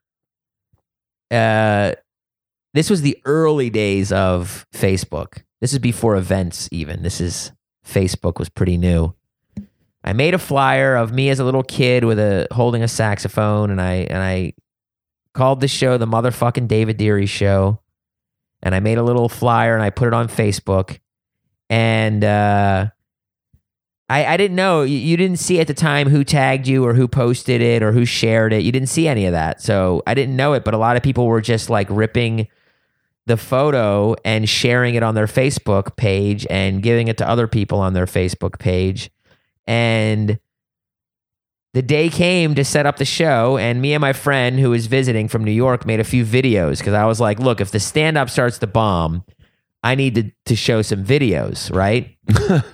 And another idea that I had was, so I made these videos. One of them was like a fake sex line video. Like in Europe at night, they always have these sex line videos. "Call me, 77777. I'm horny." So I was like, "Hi, I'm David. I'm a comedian, but I'm also a sexy motherfucker. And I've got my own sex line." I started in clothes, and then it just cut to me like buck naked with like a blur, like they blur you out. And so I made a fake sex line video, and I made this fake, like, remember Girls Gone Wild? Joe Francis. I made a video called Headbangers Gone Wild, where it was like, "Do you like to watch guys banging their head?" And I put a wig on, and I like just fucking rocked out, and I put like heavy metal music, and it was like, "Buy this DVD, Headbangers Gone Wild. This guy goes to the supermarket and headbangs. This guy is headbanging in the street. Headbangers Gone Wild. $9.99. He bangs his head to rock. He bangs his head to classical. He bangs his head to hip hop. Headbangers Gone Wild." Just like little like 30-second videos to fucking like, just in case the stand-up was bombing. Which at that point, of course, it was going to. Well, you know, you might get beginner's luck, but at that point, you're... Spoiler alert, I had beginner's luck. I did well. It was amazing. But anyway, I'll get to that. The other thing that I did, which was so fucking amazingly lucky, and it was it was just pure luck. This was just pure luck. This was just one of those things that just accidentally happened to be fucking hilarious. I trolled the crowd by accident. I made this video. It was a 30 or 40 minute video because I figured, I said on the flyer, show starts at 9 p.m., but what I was really going to do was I was going to start the show at 9:30 because people are always late, Right. you know, and they're always like, and you can't start a comedy show till everyone's there. And I didn't want people to be bored, and I didn't want things to like go off the rails before it even started. So what I did was I made this video, and it was a real-time video of me getting ready for the comedy show. I showered in real time. I shaved in real time. I did push-ups in real time. I got dressed. I walked from my house to the bar in real time, which took 12 minutes of just me walking. And then when I get to the bar, I look in the camera and I go, ladies and gentlemen, it's the motherfucking David Deary Show. And I open the door, and then I put a black screen and a song. And that's when I was going to open the door of the bar in real life, walk in and start the show, right? Right. I figured while the video was showing, everyone was going to be drinking and talking to themselves and carrying on and not paying attention, you know, like an art show or something, like an art gallery, like nothing, just in the background. But what happened was I set up the show. My friend who owned the bar was like, look, don't put more than 30 seats down. You're going to look stupid. And I go, no, dude, I think people are going to come. I get the feeling that some people are going to come. And he goes, all right, dude, but you know, the place was big. He's like, don't put more than 40 seats. You're going to look dumb. There's going to be like 10 people here. Anyway, I go home. I'm getting ready. We're rendering the DVD for the videos. And this girl who's doing the door texts me. She texts me, hey, where are you? There's 100 people here waiting for you right now. And I text back, haha, nice one. She goes, I'm dead fucking serious. Where are you? It's packed. Everyone's waiting for you. So my friend with the video runs over there, puts the video on. And now 100 people are just watching me in real time, shave, shower, do push-ups, walk to the bar. And I didn't even get I was nervous, of course. I was like super fucking nervous because I didn't even write jokes. It was like a podcast. I just basically wrote ideas. Right. That I thought were funny on this cardboard box, like the side of a cardboard box with a Sharpie. And I was going to carry that up and put it in front of I thought there was going to be 35 people would have been like a sellout, would have been like an amazing fucking number. And by the time the show started, there was well over 100 people. It was like the OR or something, or the belly room. It was like the size of the belly room, bigger than the belly room. It was just a room like this. You know? My living room. Yeah. Just a big room full with like benches of people and little couches and seats, and I had a screen set up, and I dressed up for it. I had a little like bow tie on and a vest, and I was super nervous, and I came out and I just didn't expect it, it did take me like literally like probably 3 or 4 or 5 minutes to like even kind of get started, which also people laughed at because I was so nervous that I was like, I'm so nervous. I can't even like, I don't even know where to start. Who are you people? I'm nervous. Like, how did you get here? And then one guy, I didn't even know him. I was like, did you like the video? And he goes, what the fuck was that? It wasn't even funny. I go, why did you watch it? You weren't supposed to watch it, man. The fucking joke's on you. And everyone laughed, you know? And that's what kind of like relaxed me. And then I remember getting a laugh, like talking about if I was a more famous comedian, like what kind of intro I would do, you know? Right. I remember talking about like, the first thing I remember talking about was like my intro. And I remember just like kind of freaking out, like improving and just being like, yeah, I'd have fucking Smurfs giving me cocaine in the backstage, and then I'd have Rammstein playing, mocking, scheisse mocking, you know, and then people were laughing, you know, like all this, and I would have a fucking smoke machine, I'd have like a fucking I'd have a David Copperfield down there, fucking, you know, Satan would fucking be blowing fire out of his asshole. I don't remember, but I do remember doing pretty good, and I told a story that I still tell to this day that I still love. I tell the story about how one time I took a shit in the street in Brooklyn because I was so drunk, and my friends gave me a key to his house, and he told me he had a tricky key that you had to like wiggle it a little bit. So the joke's all about how tricky the key is, you know, like you got this tricky key, you know, tricky key. And you got a shit, you got a tricky key, you know, whatever. So I still tell that story today, and it's still, it's a funny story. And yeah, I actually did two sets that night because I was just telling my friend, okay, I'm just going to go as long as I can on these ideas, and then we're going to show the videos. I'm thinking 10 minutes, you know? Right. And then I did all that, and I came back, and I was like, it was pretty good. And he was like, yeah, it was pretty good, dude. Let's show the videos. And I was like, how long was it? And he goes, 35 minutes. And I was like, holy shit, I just did 35 minutes of fucking comedy, you know? And then I showed the videos, and then I came back and I did a second set. And then when I first started doing comedy, that's all I did for a while was just to do my own shows like that. There was no other shows because I lived in Berlin, and it's a pretty international city, but there's like German comedy, but at the time, there was no English comedy. I mean, no English comedy like how I was doing it. Right. There was like a couple like cabaret people doing stuff and small things. So for a while, like every couple months I would do a show. I would make videos. I would make an intro video. I would dress up, and I would just do a whole new like 2-set show with like just ideas. And I didn't really know how to write a joke yet. I was just like kind of being funny. And man, they were packed. It was like a cult show for a while in Berlin, like first couple years. The first year I did a 1-year anniversary show. I rented a circus tent and 210 people. And every time people paid, you know, like it wasn't like I made money. Like I always made money doing comedy. You know, I never like until I moved to LA, I always made money. Like, and then when I started to get booked on other people's shows in LA, no, I'm saying in Europe, you know, when I would do other shows around Europe, I would make money, you know, and I would get paid, and I would headline shows and travel around and get paid and do comedy. And so for you know 5 or 6 years, or 4 or 5 or 6 years, I guess I've been doing comedy. In August will be I think it'll be my 9th year. I get confused. It's either my 8th. I think it's my 9th year this year.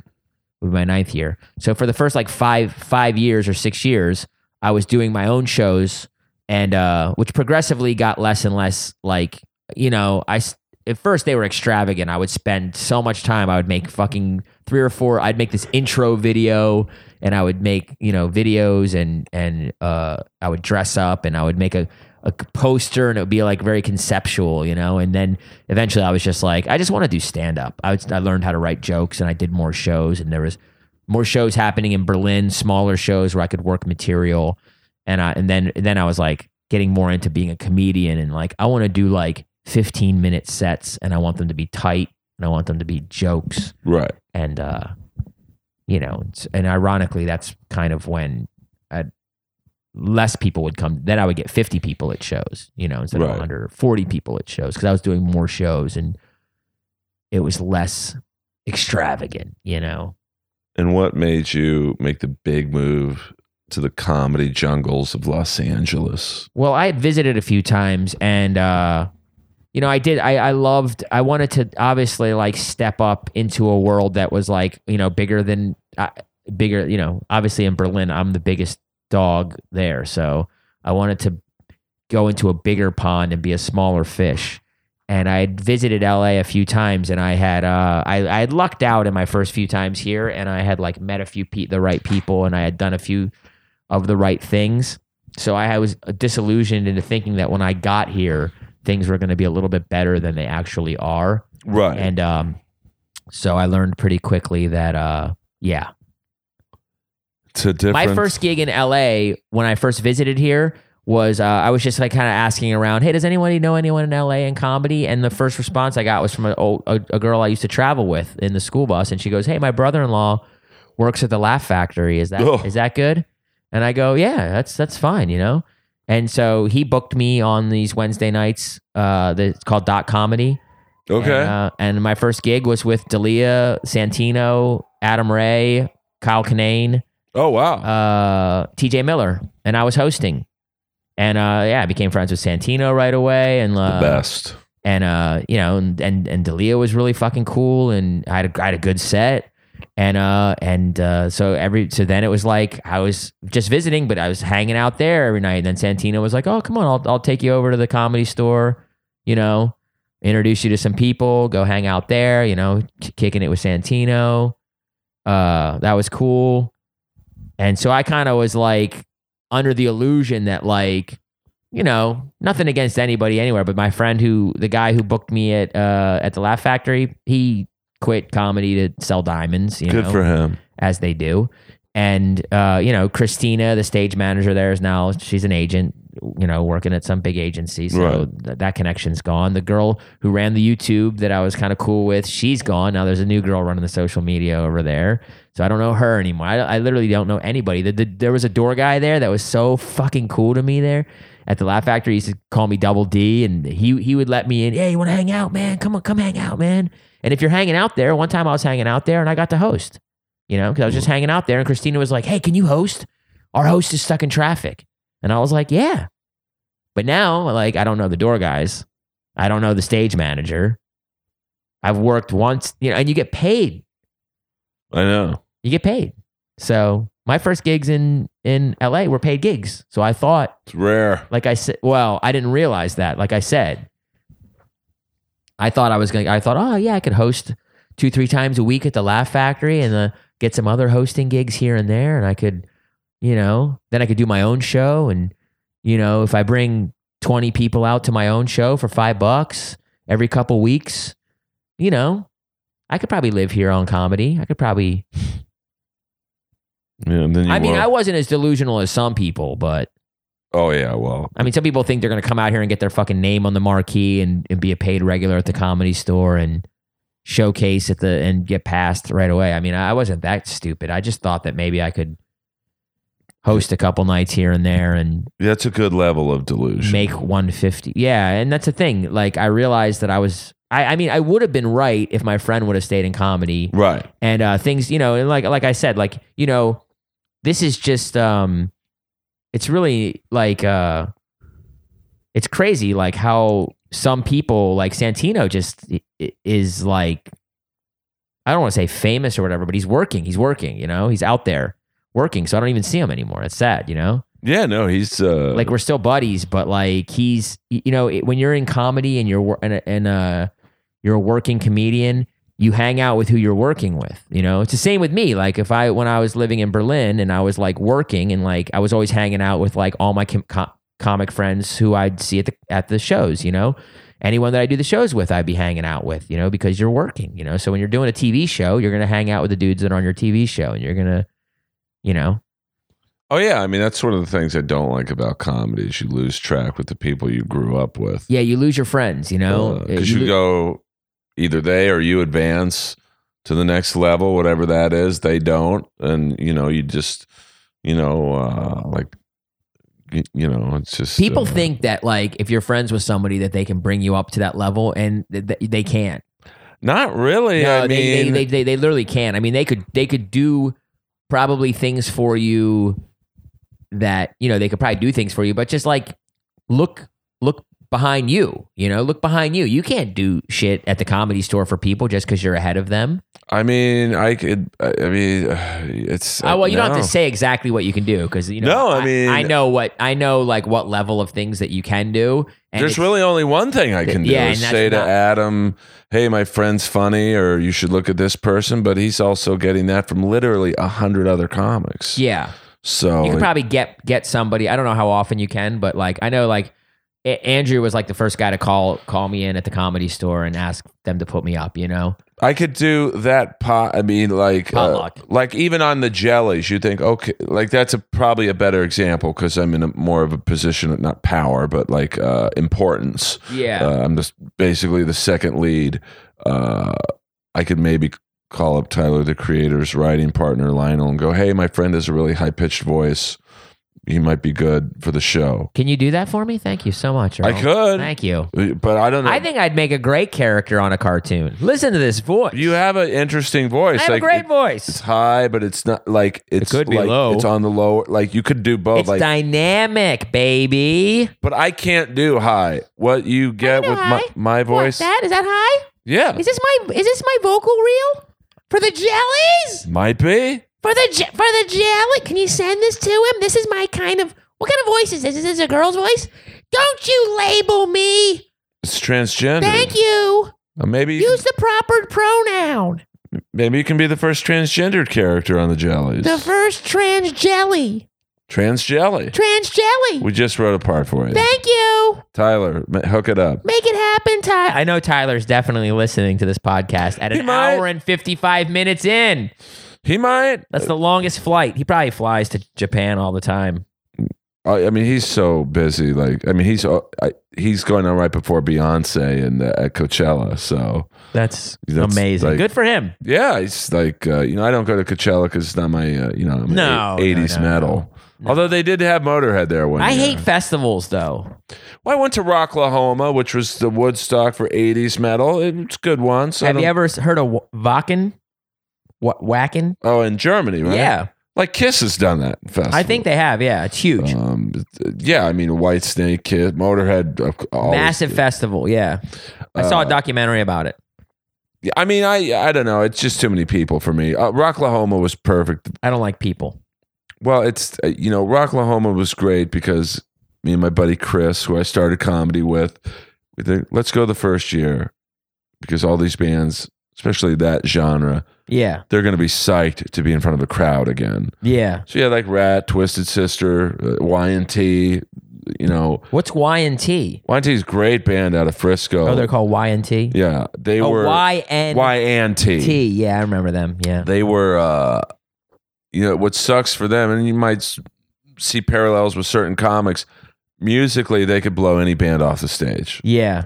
But looks-wise, they just weren't, Holtzman. Like, we're talking Holtzman? Well, comedy's something, I think, where if you're wacky enough. Yeah, looks aren't that important. Holtzman's not weird looking, but like. He's unique looking. He's not a great looking guy.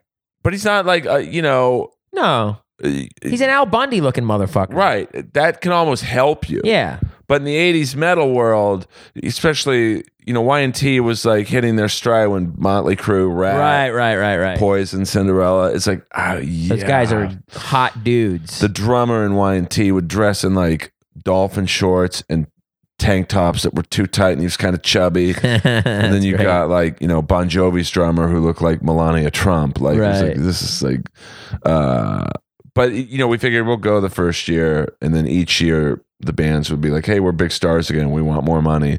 And then the lineups got worse and worse and That's worse. Awesome. So I don't like music festivals that much either.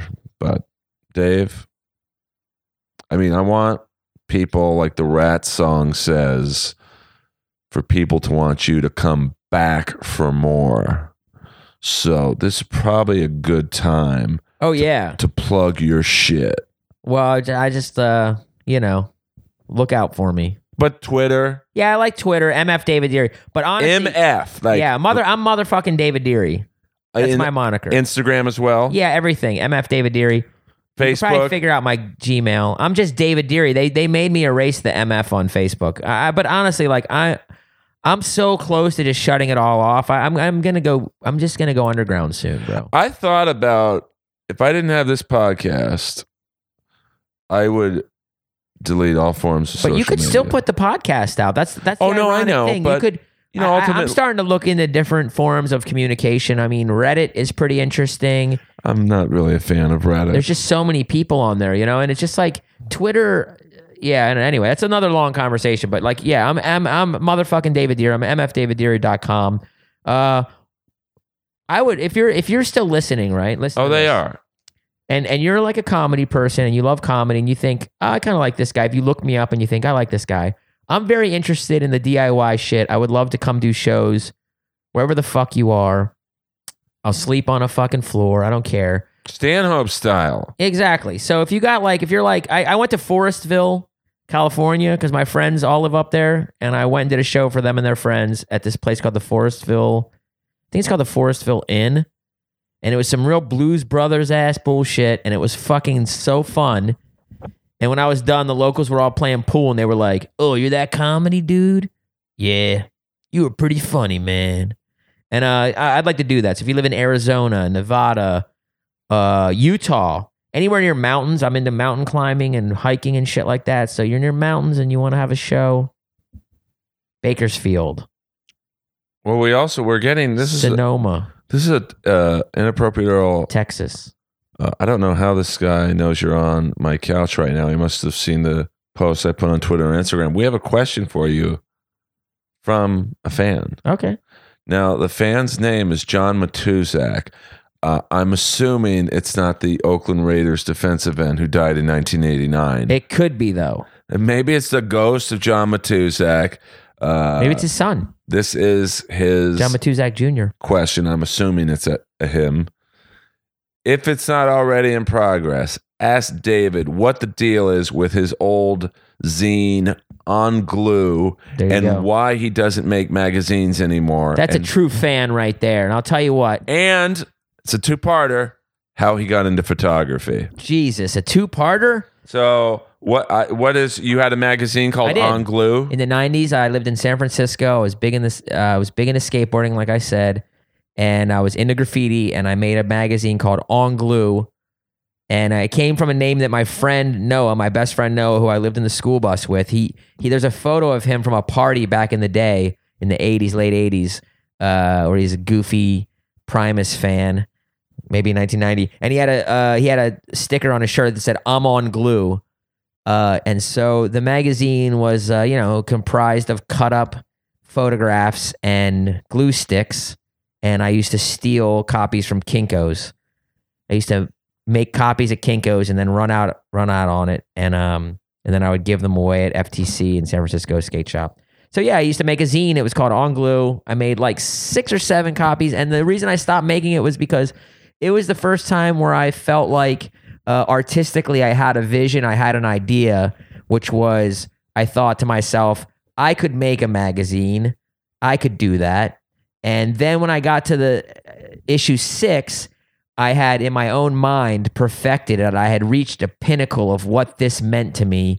And I made an issue with a Mark Gonzalez interview, a KRS-One interview, a Qbert interview, all in the same magazine.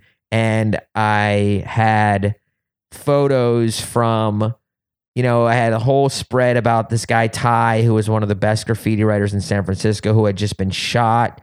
And I had a bunch of photos of like the best graffiti writers. And it just seemed like it was the best moment to just say, you know what, I did this. I know how this is done.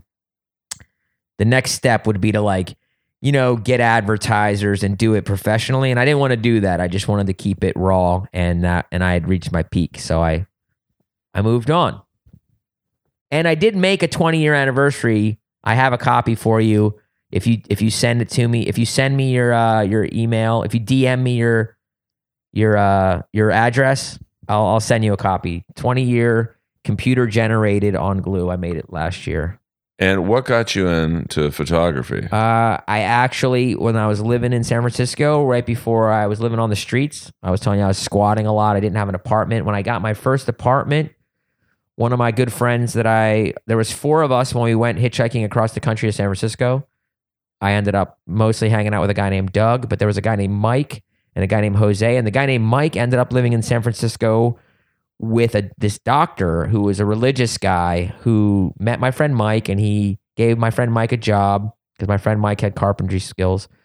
So my buddy Mike worked for this guy, Jake, and Jake was a philanthropist. So he had this crazy like charity, I guess. He had these like businesses, nonprofit businesses to help kids, homeless youth and at-risk youth. And one of the things that he had was a bike shop where you could learn how to fix bikes and fix up bikes to sell to people. And one was a rock climbing gym where kids ran the gym. And one was he had a dark room, and he had a photo class, I guess, a photo photography kind of thing. And I just took that. It was free, and they gave you a camera and everything. It was crazy. So they gave me a camera, and there was a darkroom access, and I just kind of fell in love with photography through that. And back in the day when you're interested in graffiti and skateboarding, there is no digital camera. So I used to buy disposable cameras and just shoot photos of graffiti and photos of bullshit. We're going to do a little Facebook Live right now. It's like a little teaser. Nice. Let me get it off me first. So, like, what do you take photos of now? Like, do you go to comedy shows and... Yeah, I take photos. I like portraits of people, and I'm starting to get more into scenes, and you can check my Instagram out. It's got some of my photos on there. Ideally, if I was more interested in photographs, I like contrived photos. I like Mapplethorpe. I like his photos. He thinks of ideas like, stick this bullwhip in your ass. And then he shoots them like in a studio. But I'm not saying I want to shoot somebody with a bullwhip in their ass, but I would like to create more scenes if I had access to a studio. And I had an idea. Well, right now I'm shooting a series of The Door Guys from the Comedy Store. So I'm pretty much done shooting it. I'm just waiting to like process the film, and I've printed like 7 of the photos right now. By the way, for those of you watching on Facebook Live, I am Michael J. Fox is not holding the camera. I'm just trying to find the right angle pressed up against my thigh. Shooting it with an iPad. Yeah. So, this isn't the Joe Rogan experience. Sorry, I'm a one-man operation here. I got to get you a cheap tripod, man. Yeah, I mean, I know this probably isn't... well, it looks good now because I'm holding it down with my left hand. I'm doing the Paul Stanley foot lift on my left thigh to...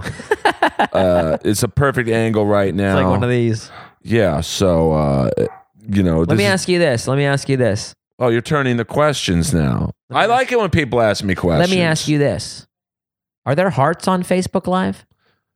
Yes, I'm getting a few. I get a few thumbs up. So you got all the different emojis. Yes. You get hearts. You get thumbs up. You get the you get the emojis where they're like, you get the like open mouth emoji and the.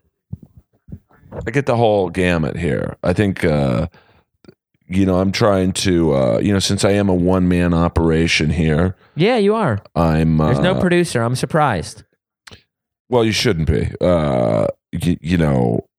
I just feel like this is the format that I can do on my own. And hopefully, let me ask you this, Earl. Hopefully people dig it. Let me ask you this, Earl. Why are we obsessed with numbers? Why am I sitting here thinking how many people are watching this right now? I don't want to know. Well, because I think ultimately, God bless you. Thank you so much. We do what we do. Yes, we're all comics. Or you and I are comics. For sure, we're all comics. The whole world is a comic. We're artists. I do this because I love doing it. This is the 202nd episode. Yeah. I haven't made a lot of money on this podcast. You've made some money? Virtually none. But wait. You've made some? Well, I got a very nice pair of custom-made hockey gloves for the great Pittsburgh Penguin, New York Ranger Ryan Malone. Really? From ProStockHockey.com. Sweet. What happens in the NHL anyways is when a player gets traded, they have, obviously they can't take their gloves with them. Right. They give their jock strap to somebody else. So, ProStockHockey.com had a pair of Ryan Malone gloves that, was kind of useless to them, I guess. And they said, hey, if we send you a pair of gloves, give us a couple plugs. Stephen Piercy, the singer from Rat. That's not money, though. Have you ever gotten money, actual cash money, or Bitcoin? No, to be completely honest with you. Fair enough. When I did... Hey, gloves are great. I mean, you can't play hockey in a $100 bill. I agree with that. Gloves are cool. Well, yeah. And they're expensive. Oh, I mean, hockey's an incredibly expensive sport. I know. I bought my nephew a helmet for his birthday because he plays ice hockey, and the dumbass got a fucking concussion because he wasn't wearing his helmet. Wait a minute. We have a celebrity in Facebook Live right now. Is it Andrew Santino? No, It is. I hope this man does not mind me blowing his cover. We have a very famous musician right now. Is it Mr. Liff? In the house, and I ask no zingers be applied to him. Okay, no zingers. Can't promise anything. The drummer from Kiss, the great Eric Singer, also of Badlands, Black Sabbath. I mean, Eric Singer's musical resume is better than most anyone on earth. So a shout out to Eric Singer. Is it okay to just say that I never heard of him? That's a zinger. Oh, I got him. Got him. Well, but you're not a Kiss fan. No, but I know who he is. Of course I know who he is. I just got to say, I'm not a huge Kiss fan. You know why? Because when I was a little kid, and I don't know how old I am, I woke up and I came downstairs and my parents were watching that fucking HBO. I'm talking, this is 70s, watching this fucking, this HBO. I think it was HBO. It was obviously not on regular TV because Gene Simmons had blood pouring out of his fucking mouth and it terrified me. Are you happy? Kiss people, where are you? Well, what? It scared the fuck out of me, bro. I was like 7 years old and I came downstairs and Gene Simmons had blood coming out of his mouth and he was like, ah. I don't even know. I honestly, to this day, don't know what that was. Well, what terrifies me is Vinnie Vincent's appearance at the Kiss convention in Atlanta. Eric, I don't usually ask another person to be on my podcast in the middle of another podcast, but Eric, if you wouldn't mind coming on Inappropriate Earl, we got to talk about Vinnie Vincent's appearance. Oh yeah, you got to come on Inappropriate Earl. He's great. I mean, look, you get this free you get a cup of water. How many people have we got on Facebook Live? We got 11. 11 people. But, well, Eric, it talks a lot. So he's like the perfect podcast guest. I literally would love to have him on. Like, you talk a lot. And that's what you want. That's what you want. In a guest. Like, but what do you mean I talk a lot? But, you know, I could say, how did you get into photography? You gave me a 5-minute answer. That's true. You know, but that's great. Like, you know, there was one guest that I think I told you about this person before we started. Like, you know, I would say, well, tell us about this. And they would give like a 1-word answer. Right. Hello, Tom Curtis from Dayton, Ohio. The Pie Man Pagano's in the house. Nice. You got to interact with him every now and then. But, you know, some people give like 1-word answers. Hey, what was it like working on this Rat record? It was cool. Instead of like when I had, speaking of Vinnie Vincent, when I had... Wait, you know what we should do, Earl? But when I had Bobby Rock on... Wait, you know what we should do? I get what you're saying, but you know what we should do? I was just thinking we should just stop record on the podcast and just do a Facebook Live chat now. Yeah, but then, well, you know, the theory might be... I feel better about that because then you're like, hey, if you want to hang out with us, ask us some questions and then... Like bonus, like a DVD bonus. Well, in theory, I could say we're going to stop the podcast now, but it's not live. I mean, this is live. That's what I'm saying. Do that live. Well, you know, maybe next one. You're going to be back for more. I mean, I'm trying to just keep this at a... I've never done Facebook Live or Periscope or any of that stuff, man. I'm trying to do new things. Been on Brody's. Brody, I just saw today, Brody got 25 million hearts on Periscope.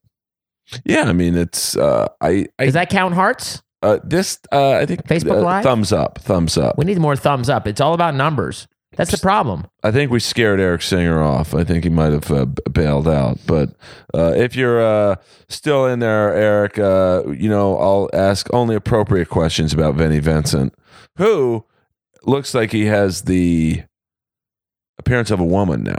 Like it's a big controversy. Like people are going, did he have a sex change? Shouldn't be a controversy. But we're getting some hearts. His or her business. And a quick shout out to Austin, one of the great young goaltenders and players in the SoCal Street Hockey League. Nice. We got, you know, we draw from all. I'll come up there and I'll wrist one up into the upper deck, dude. Not against Austin, dude. He's good. I'm telling you, man. I'll hit it on his glove side, bro. His glove side better be fast in that upper deck, dude. Don't move too fast. It really fucks up with the camera angle. There we go. There we go. And the hello to Kim Keep, who was my Sports Connection employee friend at the front desk. So, and Sean Ash in the house. You know, you gotta give them acknowledge. So, you know, I watch the guys on Twitch, and they're always like, "Hey, shout out to SK72 for subbing another year."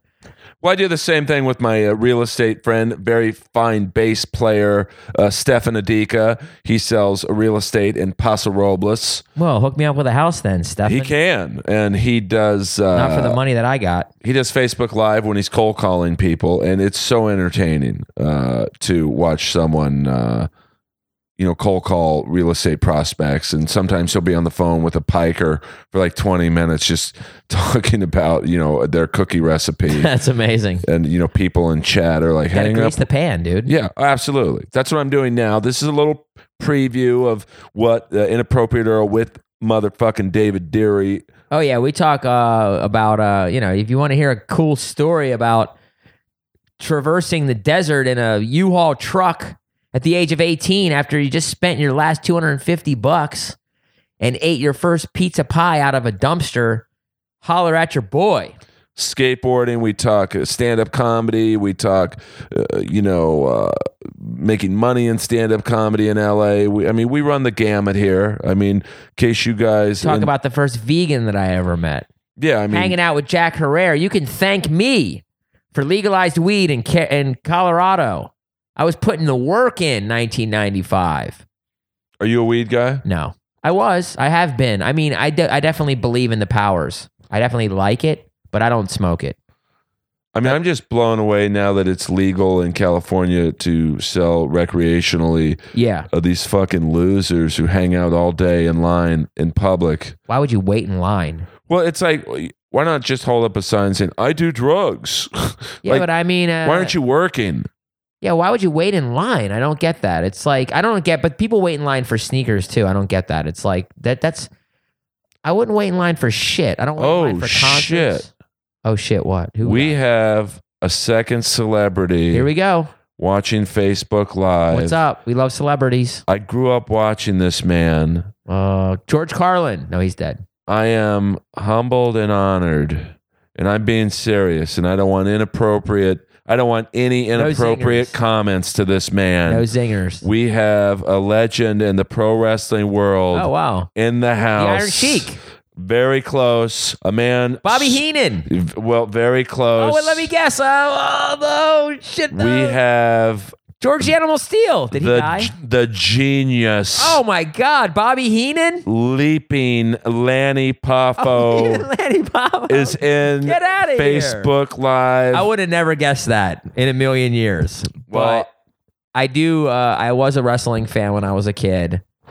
And I went to, my grandparents lived in Daytona Beach, Florida, and must have been the 80s. I went to wrestling, not WWF, by the way.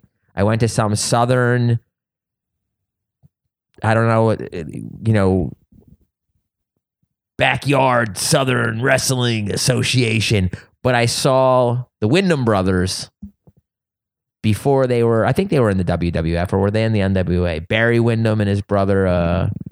I don't know. Hello, I'm just saying hello to the genius right now, and the great Rich Doobie in the house as well. They're really coming out.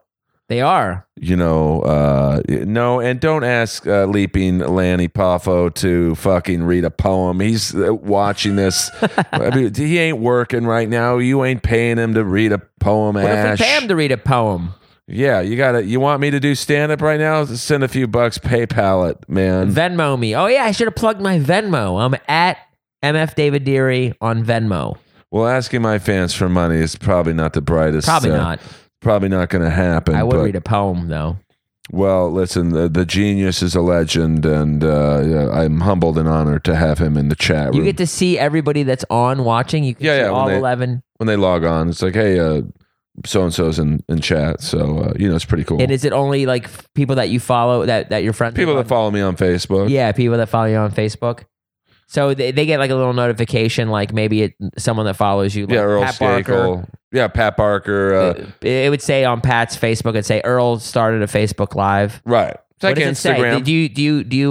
Do you tag the Facebook Live like David Deary, or do you just write Inappropriate Earl, or does it just say Earl is doing a Facebook Live? I think it's just Earl's doing a Facebook Live. So, but if you go on my Facebook and share it, then your fans could see it too. Oh, okay. Should I do that? Or yeah, how long I are we don't gonna do know if they're. I guess you could do it right now. If you go on my Facebook. How long are we gonna Facebook Live? A couple more minutes. Not okay. too much longer, just because we're at the hour and 45-minute mark.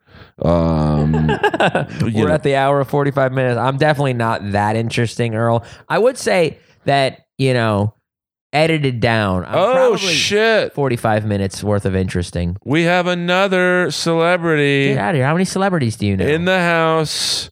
Brett Banta. Close. Comedy Central.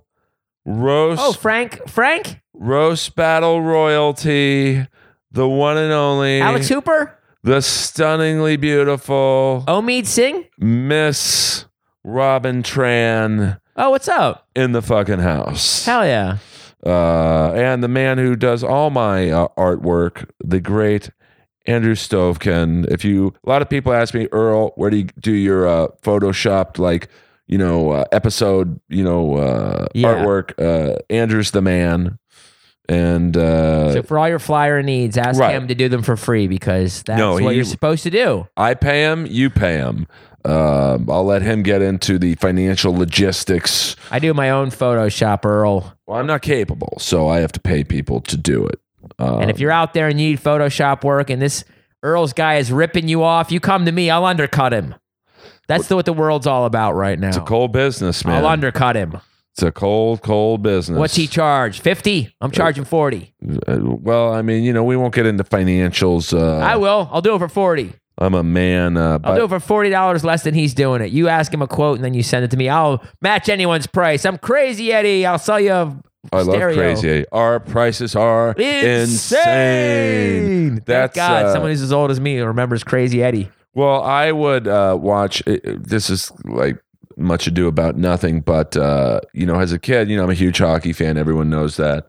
The LA Kings were not on TV in Los Angeles. What? Maybe just one or two games a year because hockey horrible. wasn't. Hockey wasn't big. That's true. When I was a kid, hockey wasn't on all the time. This was before Gretzky, and I was a Flyers fan, so I hated the Flyers. Flyers weren't on all the time. I don't think. Well, I got. In LA, we got WOR, which is a cable channel in New York that would televise every Ranger game. I see. That's why you're a Rangers fan? So I actually grew up a Rangers fan. And of course, you'd get the, Mary Bird Stevens in the house. Live and direct. Saying hello to both all me the and way Big Dave. From Hermosa Beach, California. We know where you live, Mary. But we do. Shout out to Donald. Much love to Donald. We'll blast your address all over a Facebook Live. Crazy Eddie commercials would run during Ranger games. Yeah, it was the East Coast thing, yeah. But it was funny. There was a guy out here. You probably also got Carvel. Yeah, Carvel ice cream. Yeah, Carvel ice cream. Exactly. That was aired on the Joe Franklin show. That's funny. What was it called? Something Fudgy the Whale. I forget it, but I remember. Fudgy the Whale. You can probably YouTube that stuff, kids. Joe Franklin was like the New York Merv Griffin. I'm Crazy Eddie, and my prices are insane. We're slashing prices on stereos, televisions, computers. They didn't even have computers. But then they had a guy out here totally ripped Crazy Eddie off. Nice. Downtown LA, Crazy Loco Gideon. Crazy Gideon. And he would do the same. He should have been Loco Larry. I'm Loco Larry. I'll fucking I'll slash your prices crazy. I'm Loco Larry. Put a little accent on it. Total scam. We've got CDs. We've got Betamaxes. We've got Laserdisc players. I'm Crazy Gideon. And I You like stolen stereos? I got all that shit, man. Loco Larry. Hey, Is that racist? Or Boogaloo Jones. I'm scared to be racist now, even though I think accents are fine. It's a new era. It's a new era. I'm scared. Listen to what I just said. Like, I'm scared to be racist. Like, am I racist? I'm scared that I might go out right now and beat the shit out of a black person. I'm not sure. I'm not sure if I'm a racist or not. Well, it's a new era. New era. So I like doing accents, though. That's the thing. So I'll just stick with the Russian. Russian accent, never bad. That's a bad. I like bad accents, by the way. Like, I know it's a bad accent. We'll go to Fairfax and Santa Monica. Bro.